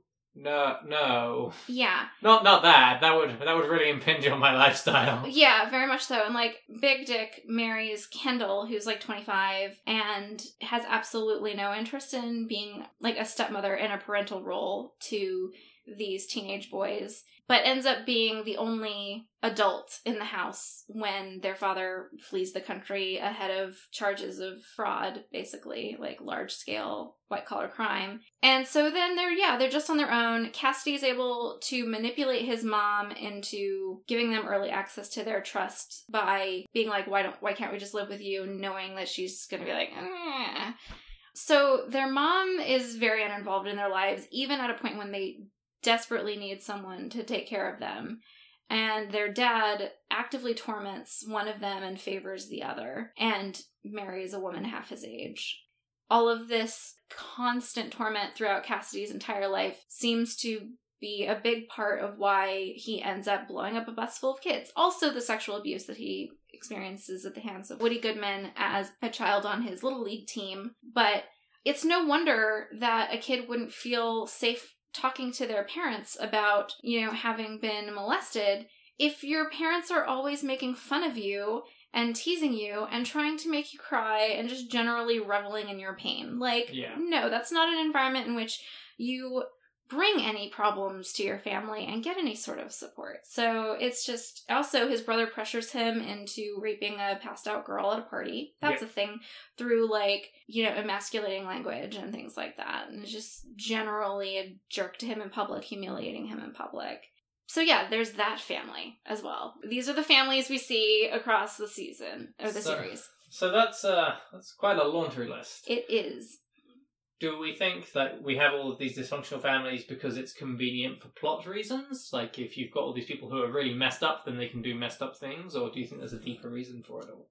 I think a big part of it is it's the dysfunction junction, as TV Tropes calls it, where it's like most of the characters have some sort of crazy traumatic stuff going on that's really dramatic, and it's part of, building tension and having things to focus on in terms of the story, and, like, in terms of making compelling characters. Like, it's tragedy as backstory, basically, for, like, everyone. We didn't even get to her, but even, like, Jackie, who comes in later, has this situation where, like, she's a teen parent, and her mom is, struggling waitress, and she works in a restaurant, and but she's kind of wild, and so she goes and lives with her biological father, who doesn't have a relationship with her mom, but is famous since it's that everyone has some sort of complicated and dysfunctional backstory to make them interesting characters.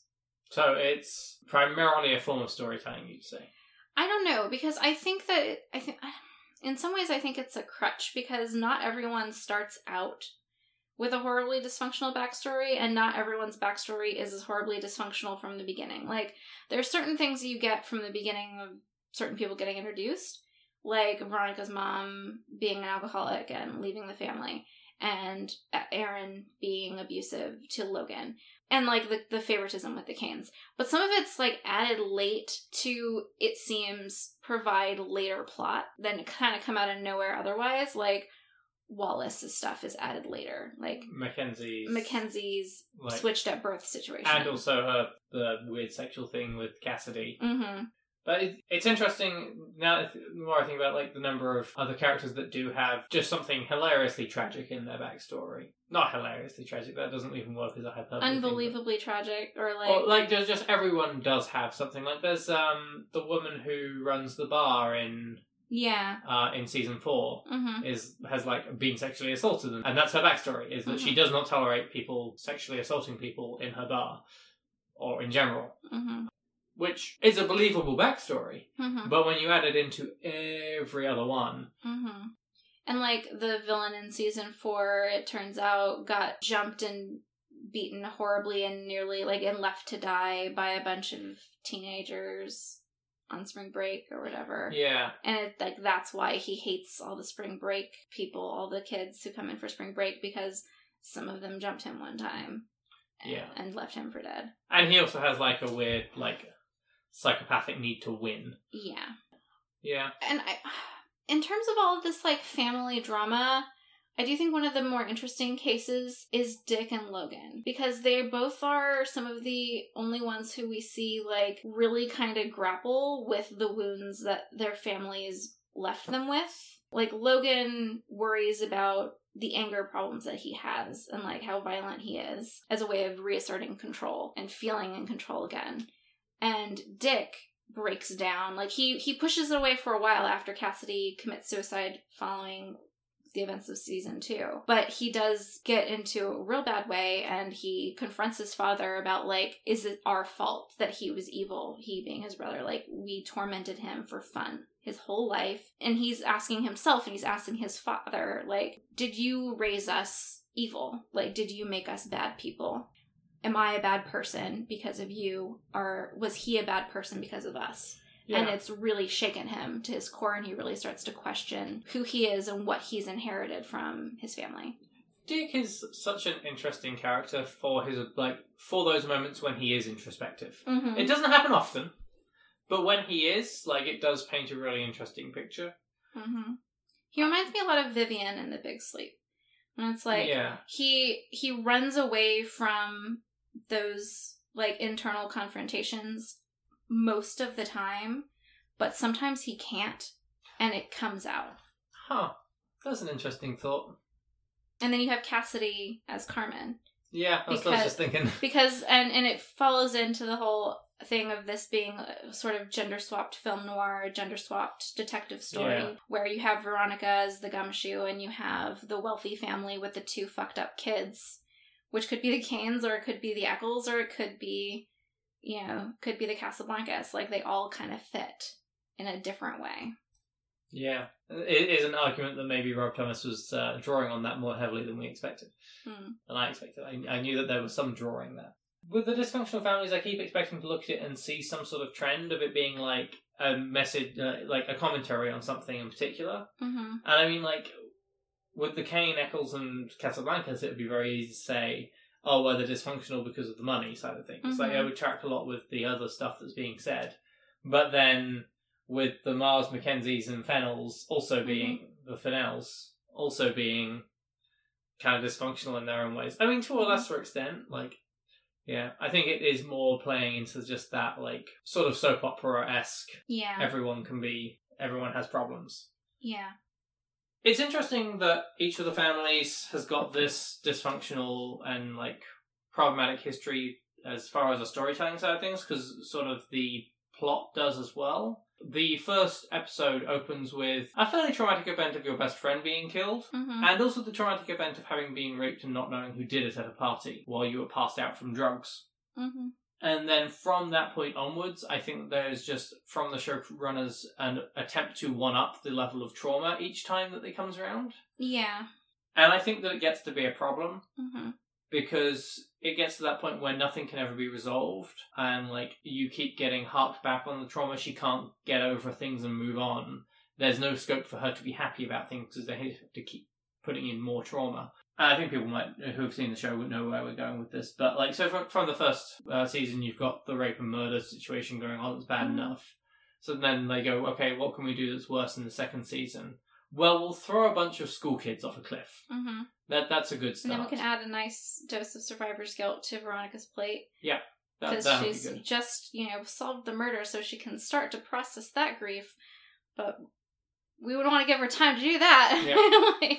And during the season, we'll have her go to a open day at a university where someone will get raped and her ex-boyfriend that she really hates will get accused of it, and she'll have to clear his name. And then into season 3, we get a season that's just about campus rape, which is an important topic to discuss. Well, you're forgetting that during the course of season 1, she thinks she found out what really happened at the party, and it seems that she and Duncan just had both semi-drugged, semi-consensual sex. Consensual in that they both were on board, but semi because they were also both not really in a position to consent because they had both been drugged. Yes. And so it seems like maybe she wasn't raped exactly.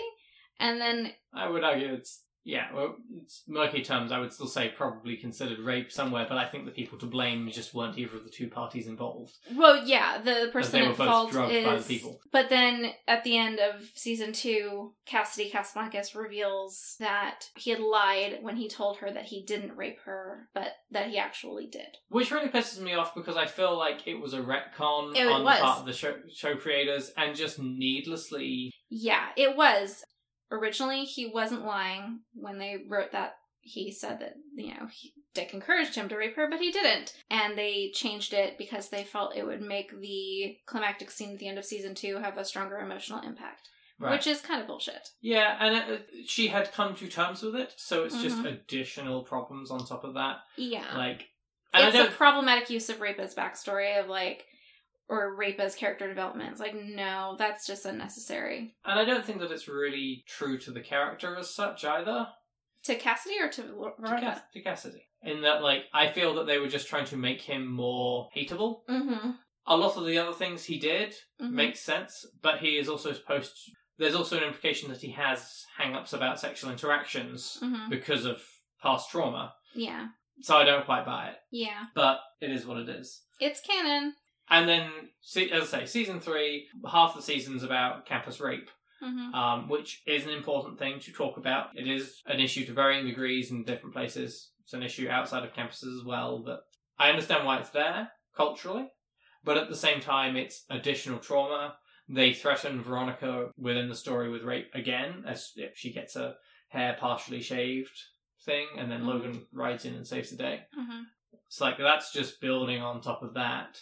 And then I think the second half of that season, they do let up on it for a few minutes, and instead it's just she finds out her TA is killing people and she loses faith in everyone, and it's great. Yeah. Less trauma there. Then season 4 rolls around, and she's come back into town and has some things that she needs to deal with within herself. Again, Logan's you need to go to therapy, but is in a better place. The relationship with Logan isn't healthy, but it is less healthy for Logan than it is for her. If she could grow as a character, it could be a healthy relationship. Logan has worked through his stuff, and then they have bombings, which is a fairly traumatic thing in general anyway. It's that inevitability of it, and you're not going to know sort of thing. And I think within our current cultural mindset of where we are with bombs and threats that have happened across the country over the past few years, I understand why it's there. But then we get down to the final scene, which is the big spoiler, with Logan's death. Right. Which is almost comically built up with the rushed wedding, and she's in her wedding dress and they're about to go away, and oh no, he's going out to move the car. And it feels like such a fuck you to the audience and to Veronica. Yeah. It's that point of you just want the protagonist to be allowed to be happy. Mm-hmm.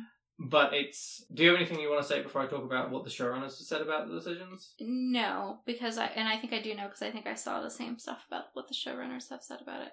Rob Thomas, who's the main creator behind it, has said that, like, they needed to remove Logan so that she could go out and grow on her own, to get rid of the soap opera aspects and to let it be a detective show. Well, they were also saying this was part of her hitting rock bottom, so she had nowhere to go but up as far as developing emotionally. Right. Because they were pushing for a season 5.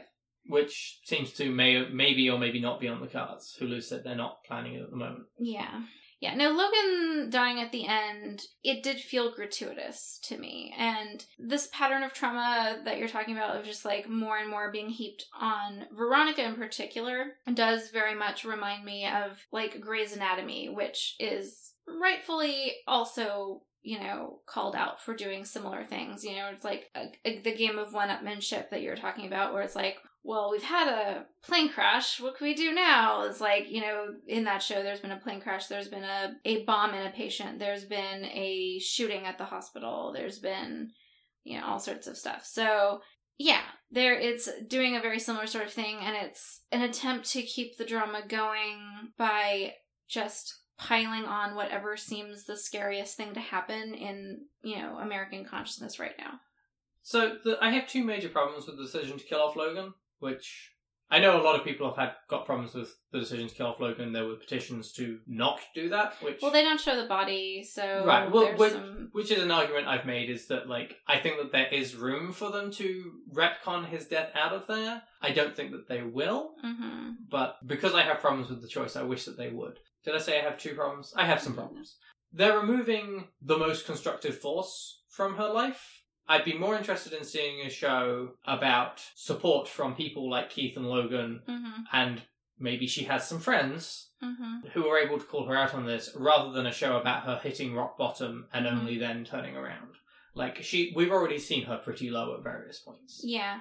They've said that part of it is that they want her to be able to go off and do her own thing, effectively, which I can understand the impulse, but also you already have a character who is in the Navy that departs for a couple of points during the show to go and do being in the Navy things. Yeah, like you have for indeterminate amounts of time. You have this handy excuse of, why is Veronica not with Logan this season? He's not around. Maybe she has a phone call with him at some point. It can be a nice plot device of how can you explain this thing? Well, she explains it on the phone to her husband. He doesn't even need to be there, just one side of the phone call. So that frustrates me as a reason for that. But also what it tells me is that the people behind this show do not understand what the appeal of their show is. Yeah, Logan is one of the most charismatic, engaging characters on the show. And their relationship is one of the really interesting things through the show. Like, I think in a minute we can probably talk about the arc of that relationship and how interestingly drawn it is. But you keep seeing things. Kristen Bell said some stuff about it, but Rob Thomas mostly, where it's like it's a detective show. And it's going to be about being a detective. And it's like, well, no, it's not. If it was, the mystery in season 4 would have been better. Shade aside, it is about the people as much as anything else. That's why people have watched it for so long. And one of the reasons that there was so much outcry after season 4 is that fans were like, well, no, we did a Kickstarter because we loved this show to get a film. The reason that we did that was because we loved this show. And you're trying to take away the thing that we loved about the show, which was the drama of it. It's not just a detective show. Yeah. And I mean, they're the creators and they can make what they like, but I don't think that they necessarily understand why people liked what they were making before. Yeah. I definitely think that makes sense. I don't really have a whole lot to add to that, though. Yeah. I know, like, with the way they ended season 4, I enjoy the show, and I would consider watching it again if they brought out another season, but I'm not sure that I would. Yeah, it's interesting because what they end up kind of doing is highlighting traumatic events on a higher and higher scale, like, things that are traumatic to more and more people. Because they go from the singular murder of someone and, like, how that affects the community of people who knew that person, to a bus crash and how that affects a larger community. And they do explore that through various ways. It's not just the one girl that is in a coma afterwards that they care about. They do go and they talk to people who knew the teacher. They talk to people like the parents of a couple of the kids on there. And then you have the bombings of the various businesses and like how that's creating an atmosphere of fear in the community. Not to mention all the rapes. On the campus. The serial rape that's part of that escalation. So it's like you're seeing larger and larger spheres of like traumatic influence being kind of highlighted and put on a stage for an audience to understand like the impact of. And at the same time that they're doing that, giving more and more of a platform for larger and larger scale trauma, they're intentionally trying to systematically break down this glorification of violence. But instead, what they're glorifying is emotional violence and like personal trauma. Because you're supposed to feel deeply uncomfortable when things get violent during the show. Like the scene where Aaron is beating Trina's boyfriend, and it's like That's Amore is playing over it in a very disconcerting like juxtaposition, which is an excellent storytelling device in itself. Like the way that they counter the violence of that scene with the romantic sound of that music. It's to show you how fucked up it is, you know, and how disturbing it is that a person can do this, and also how disturbing it is that someone can, you know, switch from doing that, beating someone to a pulp, to cheerfully asking their kid how school was without missing a beat. You're supposed to see how weird and disjointed that is. Does Logan join in on the beating up? No. Okay. But he does say when they're walking away, Father knows best, in a kind of weird, like, semi-approving way, because he was going to beat the guy up. Which is a part of him absorbing those patterns. But there's that. There's just how long the scene where an Aaron is trying to kill Veronica goes. Like, how violent that is, how many things are broken, how she's crying and, like, pleading, and, you know, just how uncomfortable that whole thing is. But they, like, the showrunners really want you to know that violence isn't okay, and it's not something to be glorified, and it's something to worry about those impulses in yourself when you see the way that Logan ends up being worried about if he's like his father and if he's the same kind of man that he is and who he hates. Yeah. But while you do see Dick have similar concerns about like emotional abuse, and you see Logan get therapy at the end, I think there's less reverence for, like, the emotional fallout of these things. And so it ends up feeling a little... That's, I think, why it starts to feel gratuitous when these things get bigger and bigger, and yet people aren't given any time to heal or any real acknowledgement of their pain, if that makes sense. Yeah. Yes, I agree. And I do want to clarify, I do really like this show. It's a great show. It's very compelling. Yes. I love that it goes into so many different kinds of traumatic events, so many different kinds of relationships, but the way that a relationship can have healthy aspects and unhealthy aspects at the same time. You know, and how things are complicated, how relationships between people and the process of coming to terms with difficult things has a lot of moving forward and a lot of moving backward, and I like how that is portrayed. But yeah, the consistent one-upping, jumping the shark type situation, I think is a problem. Yeah, and I will also clarify, like, I do like the show, and I think it does do a lot of things very well. It's easier to pick apart some of the things that it doesn't do well in this situation. And, like, I sit here and I'm like, would I rewatch the show? And I like, the thing that sticks in my... Like, there are some things that aren't handled well that I want to go into in a minute, and some things that I handled surprisingly well. Mm-hmm. But, like, I think that the ending is just so gratuitous and intentionally traumatic. And also just, like, a shitty ending to that character. Yeah. Especially, like, on a personal level as, like, a character who's been out in war and talks about IEDs at one point. Mm-hmm. And for someone who, if he had got killed in a fight, I might be upset about it, but I get it.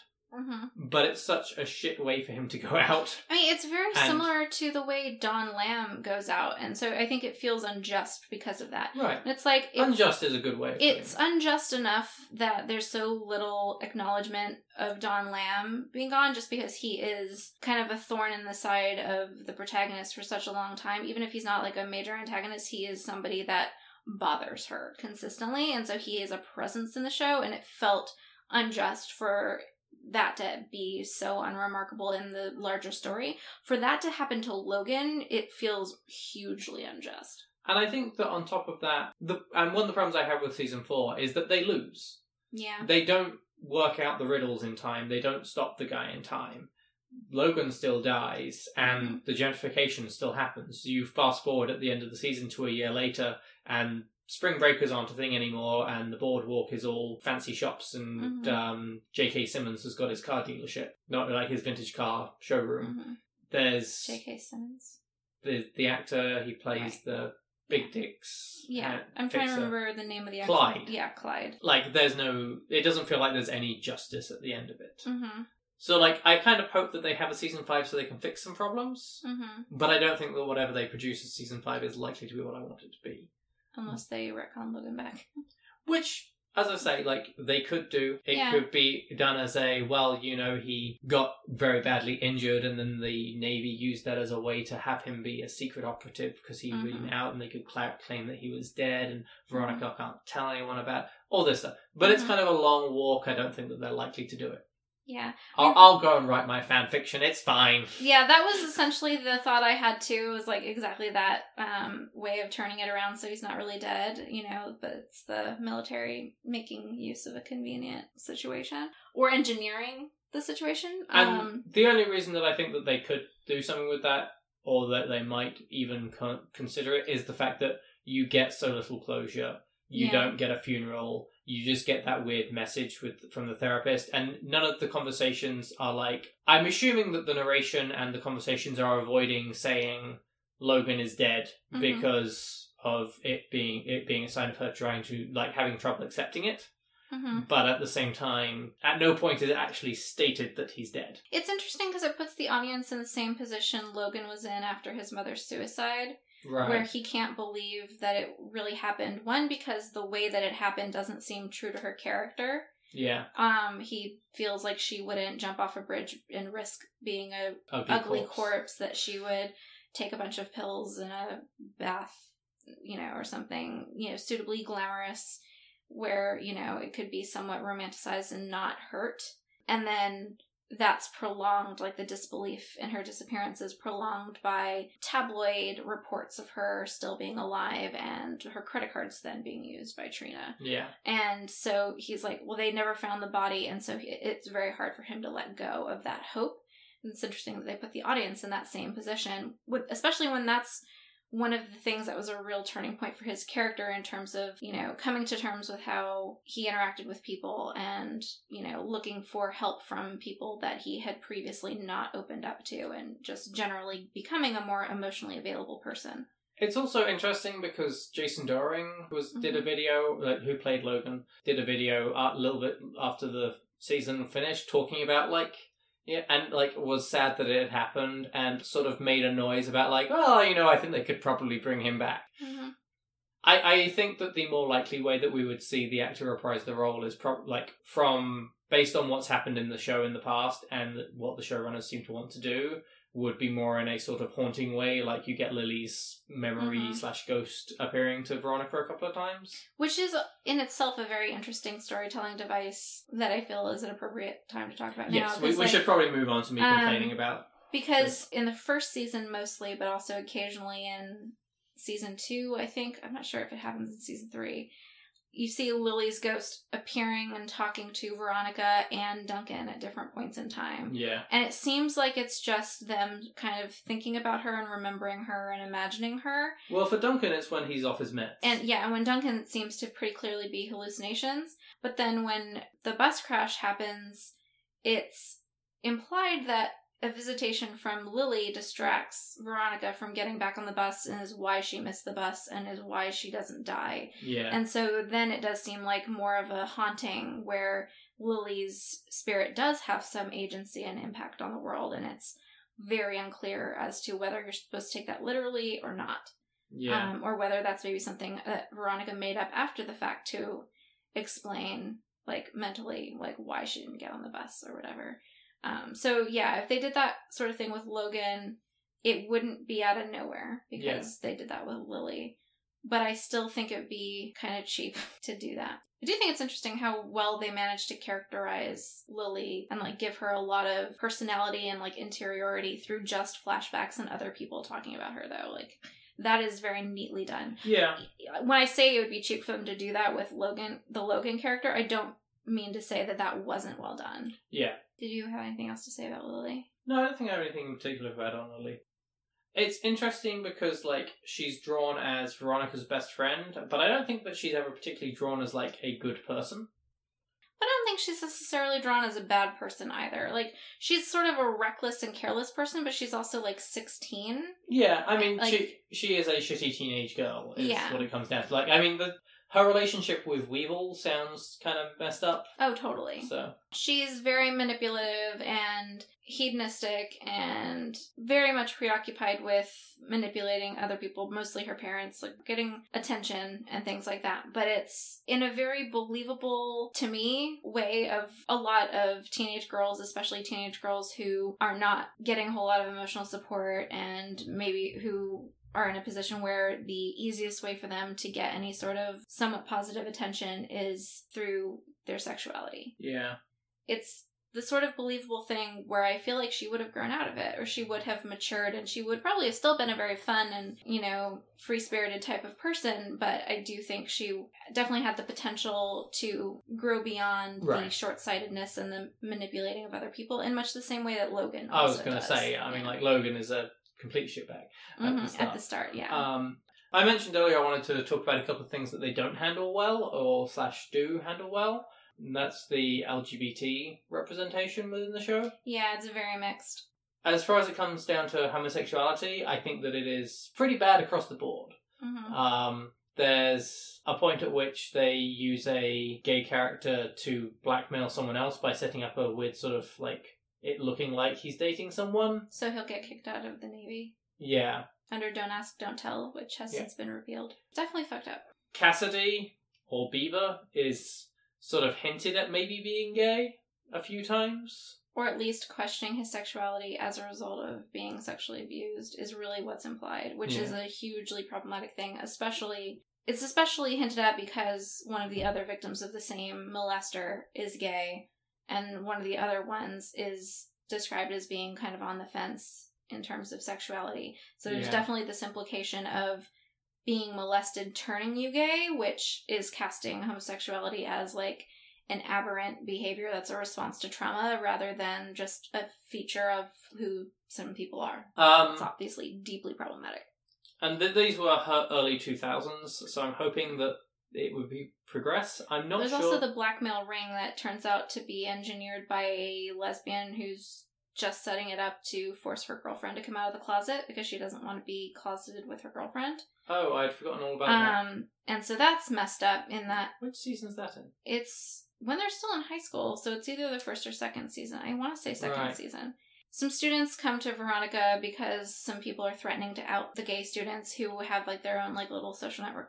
Right, online. I'd forgotten all about that. And Veronica eventually gets to the bottom of it, and it turns out that it's ultimately a girl who is out as a lesbian and dating someone who's closeted and doesn't want to be, have to hide her relationship. And so she's using the blackmail of all of the gay students to kind of force everyone out of the closet so her girlfriend will come out of the closet, which is just fucked up. Like, you don't out other people. That sounds like what happens when a straight person tries to write a progressive LGBT plot. It's like, everyone should be out and free about it. It's like, that's not how it works, I'm sorry. Yeah, and that relationship wish that was the world. Would not last. Like, she tried to do it that way so that her girlfriend wouldn't know it was because of her. Yeah. That she had to come out of the closet. But yeah, so that's all kinds of problematic. I don't think we necessarily have to get into why, because I think that's pretty clear, but... I don't think that there's actually any LGBT characters in Season 4. I don't think so. Which, I mean, I'd always rather that they weren't, but I'd rather that they weren't there than done badly. No, I don't know on that one.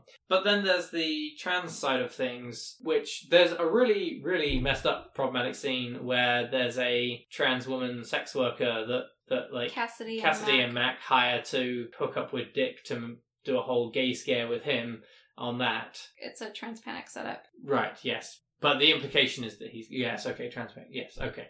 And let's restate that just for clarity. Yeah, and that's messed up, because then you see, like, Dick responding in a very transphobic way. Yeah. Which is gross, but not unexpected of Dick, because he's, like, got a very narrow worldview, and is just a very shallow person in general, and is super, like, very much evaluates himself by his, like, sexual promiscuity and things like that, and, like, you know, conquest and bullshit, which is obviously all sorts of unhealthy. But it also, to me, it's interesting because it's Cassidy being cruel in that way. And it's one of the first times that we see Cassidy being explicitly cruel and fucked up in a way that's very much not thinking about how other people feel or, you know, how his actions are going to affect them. So it's a little bit of telegraphing that that's something he's capable of. Yeah. And I think that, like, generally everyone else's reaction to it is gross, like, because it's in the school car park or something. Yeah. And it's very invalidating of trans women as women in that, like, it's, the whole point is to implicate that Dick is gay if he is attracted to a trans woman, which is, of course, invalidating of trans identities. But it's, like, particularly upsetting that they did that when I hadn't realised how early in season 1 until I was looking back over it for this. Like, they have a episode where a kid is looking for his father, and Veronica tracks the parent down, and it turns out that they're a trans woman who have sort of moved away but are trying to come and see the kid every so often because they want to have that connection. And just make sure that they're healthy and stuff. And the kid has a reaction of being grossed out by it, but there's very much a conversation with Veronica about, like, you're being ridiculous. And it's very that is very progressive and forward-thinking, and especially for the early 2000s, it's handled, I think, very well, actually. Yeah. And for them then to go back and do that with the Cassidy thing. Yeah, it's upsetting.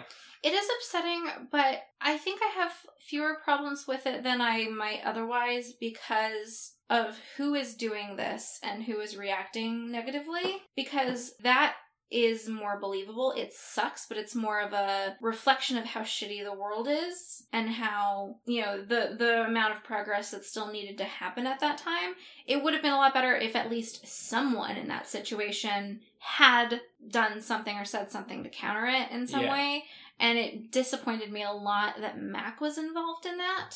Yeah. Because it made me think less of her as a character. And again, these are all teenagers who have a very limited exposure and understanding of, you know, gender expansiveness and things like that. But it was disappointing that there wasn't anyone to do what Veronica had done in the earlier episode of be like, that's fucked up. But the problem is that you're looking at it from the point of view of the characters, and from the point of view of the audience. Yeah. That's where it's really important, because there's a distinction between showing culture how it is and showing culture how it is and saying that's a problem. Yes, you're right. Because one reinforces and one doesn't. And if you're just showing someone going, you've got a dick, then you're reinforcing. Yeah. You're not challenging it. So you're right. That is a place where they definitely faltered and could, you know, should have done better. And clearly could have, considering they did it better before. I would put a decent amount of money without looking that those 2 episodes were not written by the same person. I was actually going to say the same thing. Like, there's probably different creative helming of But the same showrunner probably signed off on both. But. Yeah.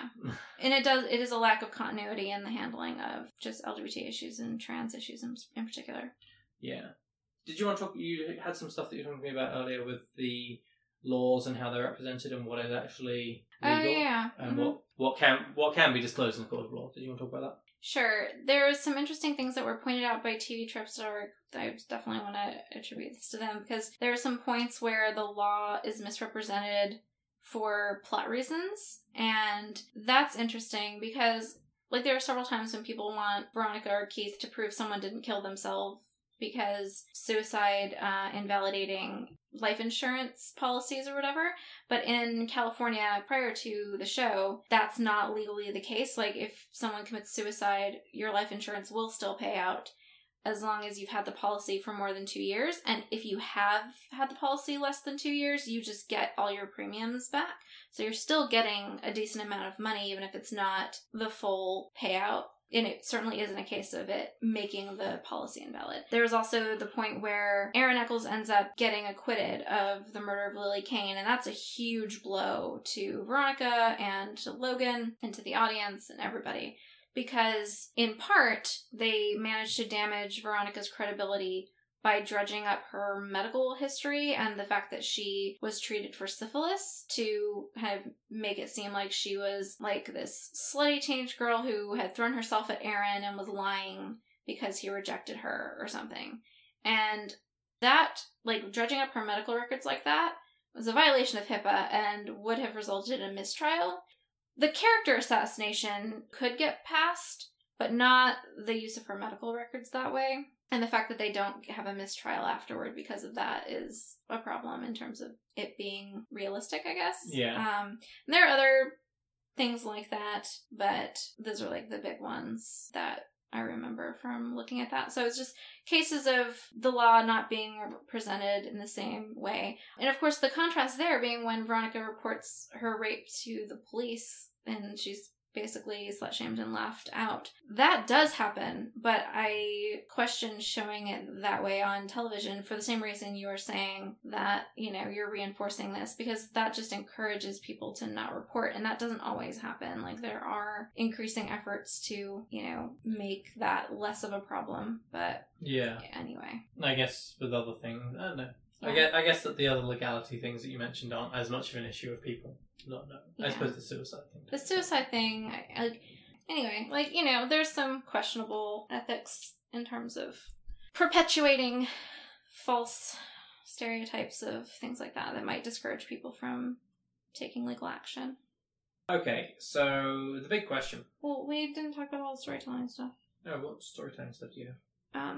Well, just as like a storytelling element that I wanted to point out, this show does a lot of foreshadowing or like character development hints before bigger character reveals, so that those reveals are more believable. Yeah. And I just wanted to point out the pattern of some of those things. And like the most obvious ones are, you get Aaron's beatdown of Trina's boyfriend in that long and uncomfortable scene, and you get Cassidy setting up his dad for the fraud, getting Veronica to investigate Kendall in a way to set up his dad to go down for white-collar crime and get all of the assets in his and Dick's name, as well as him setting up Dick with the trans sex worker as hints of their larger character as being sociopaths and bad people and willing to hurt other people for their own ends. And so I just thought that was interesting, because it is hard to believe somebody is capable of some of those things out of nowhere, but they managed to kind of plant that seed. I think one of the nice things with both Season 1 and Season 2 was that they were both drawn well enough that by the time we were getting towards the last few episodes, I was able to say, I think it was this person, Right. and I was right, which I think is a sign of a good mystery, is that you can... Did you call Cassidy? He was on my shortlist. Right. So I think I had a list of like 3 people that it might have been, and he was on there. And you were like, really? But I think in particular with Cassidy, I'm not sure if they do it better or not as well as with Aaron, because you like him so much in a lot of ways because of other depictions of him throughout the season. He's this punching bag of a character. You feel so bad for him. You're so happy for him when he and Mac kind of click and seem to have this really adorable relationship going on. But then you also kind of see some of the toxicness in him from his family, and so you're kind of like, that's kind of messed up. I think it's harder to see his motive coming. Yeah. Like, you don't really know why you think he might be the villain until the final episode of the season that you find it out. But it was telegraphed enough that he could do these things and that he was doing enough shitty stuff that you could predict it. Yeah. There's like a point when he threatens Dick. Dick is going to do something. I think it might be after the setup with the trans sex worker. I can't remember, but at one point Dick is going to threatening to get him back later, and he's like, remember what happened to Sally? And that's not ever explained, but it like shuts Dick up like immediately. And so you're like, okay, like what the fuck is that about? I do know what it's about. I think Rob Thomas has talked about it. But apparently it's a pet of Dick's that Cassidy killed when they were kids after Dick had hurt him or done something to him or humiliated him in some way. And so, like, but it's just stuff like that. They're, like, giving you these hints that, yeah, under that, like, kind of soft and, you know, constantly pushed down little brother character is somebody who is going to go for your eyes. You don't know exactly when, but like the wrong move, you know, and they are going to be completely ruthless. And that's really like the defining thing about Cassidy is he's surprisingly ruthless. Yeah. Whereas, and so is Aaron. Aaron is too, but he is to preserve his, and for both of them, it's the same thing. It's to preserve their image. For Aaron, it's to preserve his movie star image and like not lose his reputation for having committed a rape against a teenage girl. And for Cassidy, it's because he doesn't want to lose his image and be humiliated in his mind by having people know that he was molested as a child. Yeah. Wait. Is that the bell I hear? It's toxic masculinity! Indeed. And it's so sad because with Cassidy in particular, it's really sad because he didn't do any, like, that's not his fault. Like, No. he didn't do anything wrong, and he ends up becoming a villain essentially to protect someone else to protect Woody, but he's not really protecting Woody, he's protecting himself. He's protecting what shred of dignity he feels he has left. And it's just so sad because that's somebody who doesn't feel like he's going to get any sympathy or any support for that trauma, that he feels like it's just going to be some other weakness for Dick and his dad to exploit.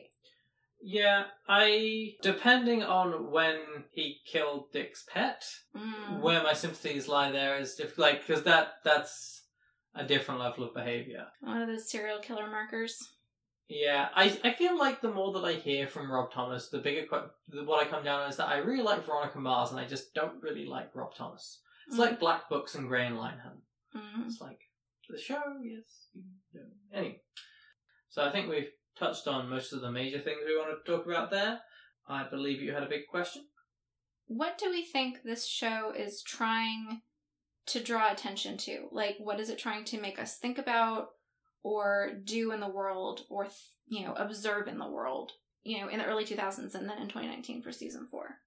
I think that's a really difficult question for a couple of reasons. One, as you say, like, for it's the early 2000s through to 2019, like, it's been going for so long and it's talking about different things. But also because, to some degree, the characters are so unhealthy and aren't always explicitly stated as such. It can be a little bit difficult to see what the message is. Like, I think that it probably has a little bit of that Fight Club problem, which I think we've spoken about before. Or if you're glorifying it, you're missing the point. Yeah. Like, I'm sure that there are people who are like, I want to be just like Veronica Mars. And it's like, there are a lot of good things that you could take from Veronica Mars. There are a lot of bad things, too. I think it's like with The Big Sleep. It does fall into the mystery area of working to challenge some of the things that are going on in society. It seems to be fighting against a cultural shift that leaves behind the people that need help the most. You see as we talked about, like, that recurrent class divide, the incorporation, the attempts to beautify and gentrify an area. It seems to be some of the most prevalent things. But I think that does hold up when you look at the characters, too, because the person who's murdered in the first season is the black sheep in the family, the one who is not the favorite child. And the villain in the second one is the one who the kid who's being shit on in the family consistently, and like the kids who are blown up in that bus are the poor kids. Yeah. In the third season, the women on campus keep being victimized during a period of time when things like that happen on college campuses. A lot of the time the victims are being silenced or not ignored or forced to make way for the people they've accused. And I think if you look at the clients that Mars Investigation deals with as well, there's a fairly heavy weighting towards the idea of sticking up for the little guy. Yeah. And like in season 4, the people that Keith is helping out, it's a grocery store, and there's not going to be a lot of money from that case. And Keith knows that, but he's putting the work in because of his... And Veronica chastises him a bit for that. It's like, we've got to keep the lights on. These people aren't going to be able to pay us enough.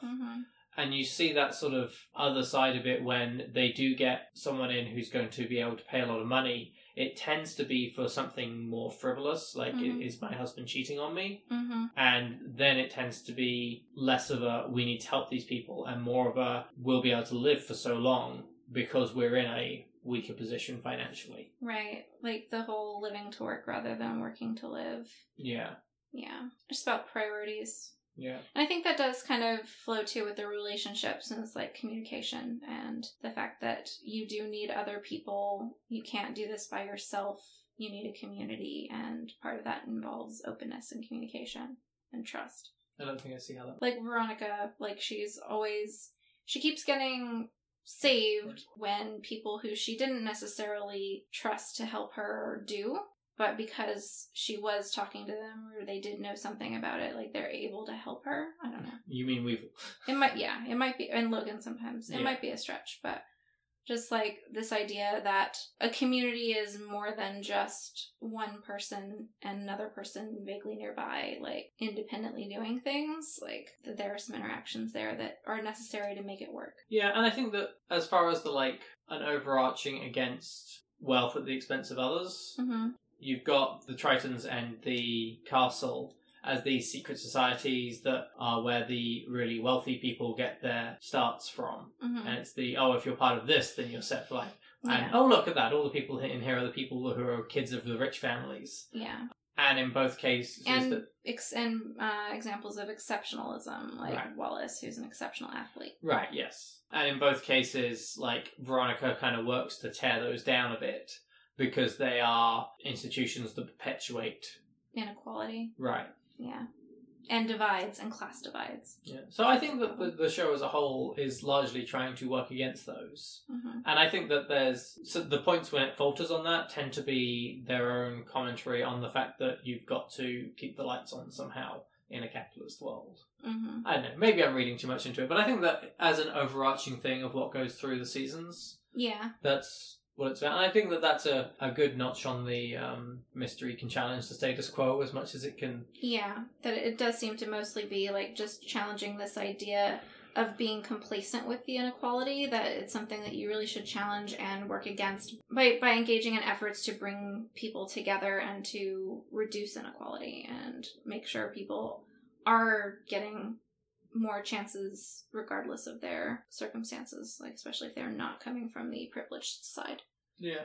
That's a good answer to the big question. But I think the bigger question is if this is a film noir gender flip, is Logan the femme fatale? TV Trope says that he is. But I don't know if I trust them. We've had some questions about their like Sherlock Holmes mapping earlier, so. He does sort of swoop in and save Veronica when she doesn't really expect him to, and while he's still sort of an antagonist for her. How are we defining femme fatale? I don't know. There's like a whole lot of the fan servicey, him being shirtless and stuff, and like really trying to capitalize on him being a young, fit man. And there's like those scenes of like Veronica still kind of hates him, but is also kind of attracted to him, and you know, can't resist the urge to make out with him even though she's dating someone else, and like those things. I think I'd probably buy it. As a contrast to Duncan, who's like the most boring. Yes, Duncan, who could have been replaced with a couple cutout. Yeah, like you kept forgetting his name for like the whole first season, and I could not blame you. The first season, I really struggled. Like, there's so many people that are just generic white guys. Mm-hmm. Yeah, I remember, I think it was like the poker game episode, which is season 1 or season 2, and like you could not, for the life of you, tell which of those like 4 or 5 dudes were Duncan, except that you knew one of them was Logan. That's fine, but the rest of them, like, any of those could have been Duncan as far as you were concerned. He's just so unremarkable. Yeah, I don't understand Duncan. Yeah. I think I would in seasons 1 through 3, because a femme fatale is like supposed to like be a bad idea, but also be like irresistibly attractive. Right. Yeah, and that does seem to be it. Like, you know, she knows that Logan it's a real weird choice. It's her dead best friend's ex-boyfriend, and it's her ex-boyfriend's best friend, and also a guy who's kind of messed up, got a lot of problems. I think it gets murky. Like, I think he's probably femme fatale until roughly about halfway through season 3, and then he's getting far enough along his like arc of becoming a decent person, and he's like, we don't actually work together. Like, this doesn't work. Neither of us are happy, and like goes off and does other stuff for a while. Yeah. And then comes back as a like femme good idea. Mem good idea. What's the male version of femme? I don't know. Hom. Yes, he's a hom good idea. I think it's I don't think you say the H, right? Like, because like l'homme is like the for men or whatever, right? And like perfume or cologne. I think he'd be But yeah. No. Up to a point. Yes. He's like the Catwoman of the show. Yeah. Okay, we'll go with that. Do we want to do some fun facts?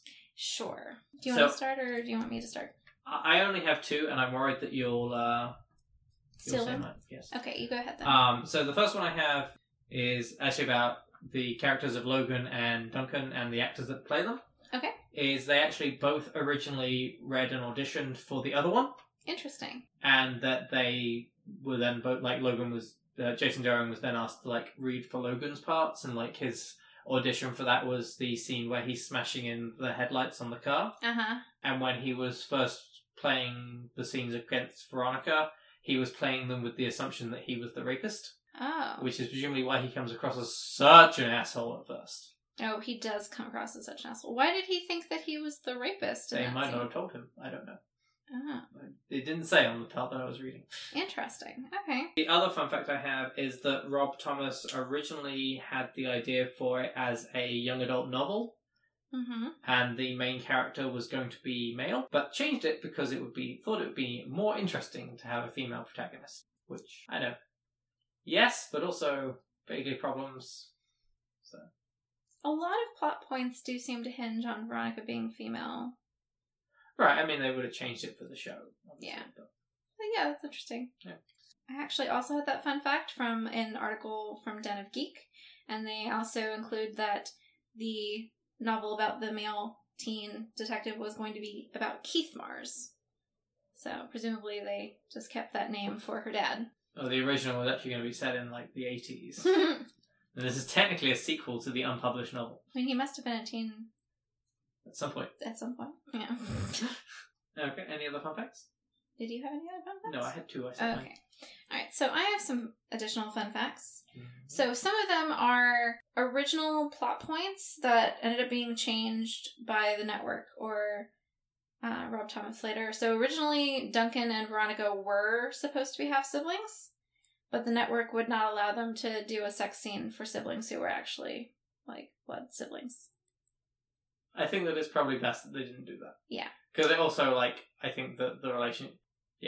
Yeah. So, but that was supposed to happen. So... Awesome. Yeah. Speaking of the network, they demanded smaller arcs for season 3. Wait. I just want to take a moment to say that once again, like Veronica Mars, not sure I like Rob Thomas. Yeah. Speaking of the network, they also demanded smaller arcs for season 3, which is why it switches from the full season arcs of 1 and 2.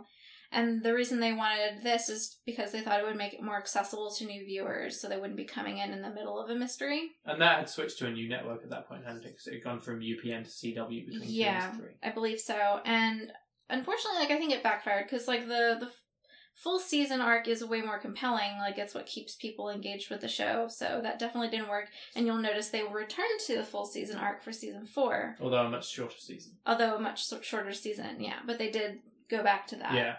I was nodding throughout all of that, by the way. I realize that nodding is the best podcast response, but... Yeah. My other one about the network is that they did make some interventions for good. Okay.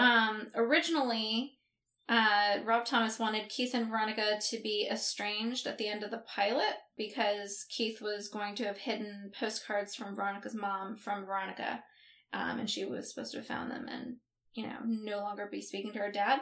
But the network said that with everything else that she was dealing with, they couldn't take her dad away from her too. Like, there's like a note that they sent him, but it's like, essentially, like, her best friend's been murdered, her mom has left, you know, she's being shunned at school, you can't take her dad too. Like, good job, network. Yeah, like, I think there was, like, a laundry list, but and she's been raped, like, there's just, no, you can't do that. Which, yeah, I agree with as well. I think it's much more compelling that she has that relationship to rely on for almost the entire show. And that the relationship can have stumbling blocks. Yeah, I think it also makes it a lot more powerful when she does become somewhat estranged from her father, when she loses respect for him because of the affair he has, and, like, giving her the same excuses that all of the other guys they've caught cheating give, and he realizes that, and it's a moment of them actually, like, having an issue and being able to move past it, and it really shows their character, I think, a lot better. So the other fun facts I have is, you mentioned the Kickstarter for the movie earlier. Yeah. That Kickstarter broke the record for fastest to reach $1 million. It did that in 4 hours and 24 minutes. Jesus Christ. It reached its $2 million funding goal in 11 hours, and it ended with $5.7 million, which broke the previous record for most donations. It went from a previous record of 87,000 donations to 91,585 donations.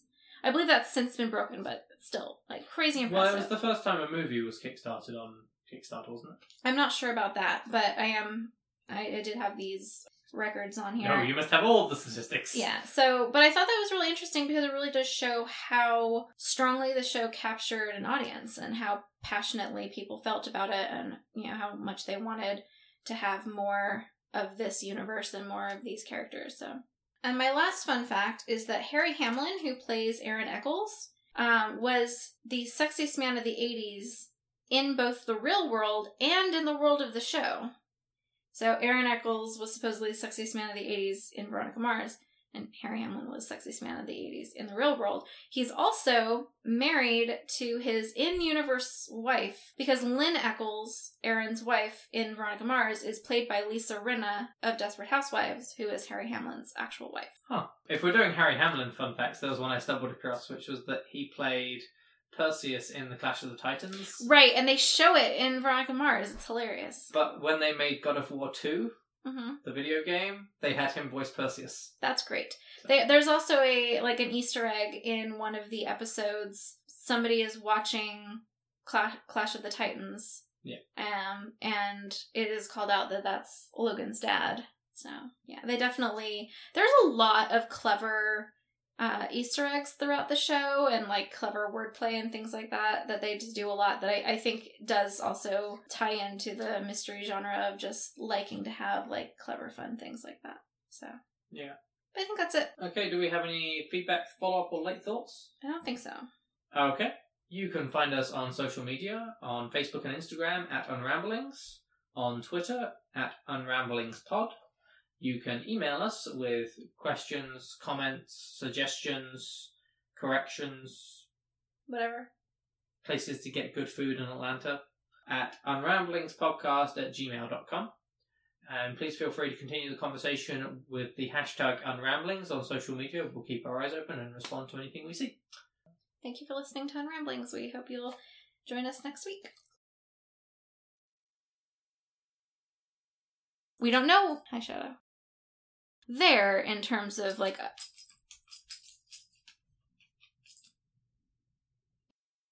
remember when I first saw the really Shadow. I remember when I first saw the first couple of episodes. Apparently all of our cats are itchy right now.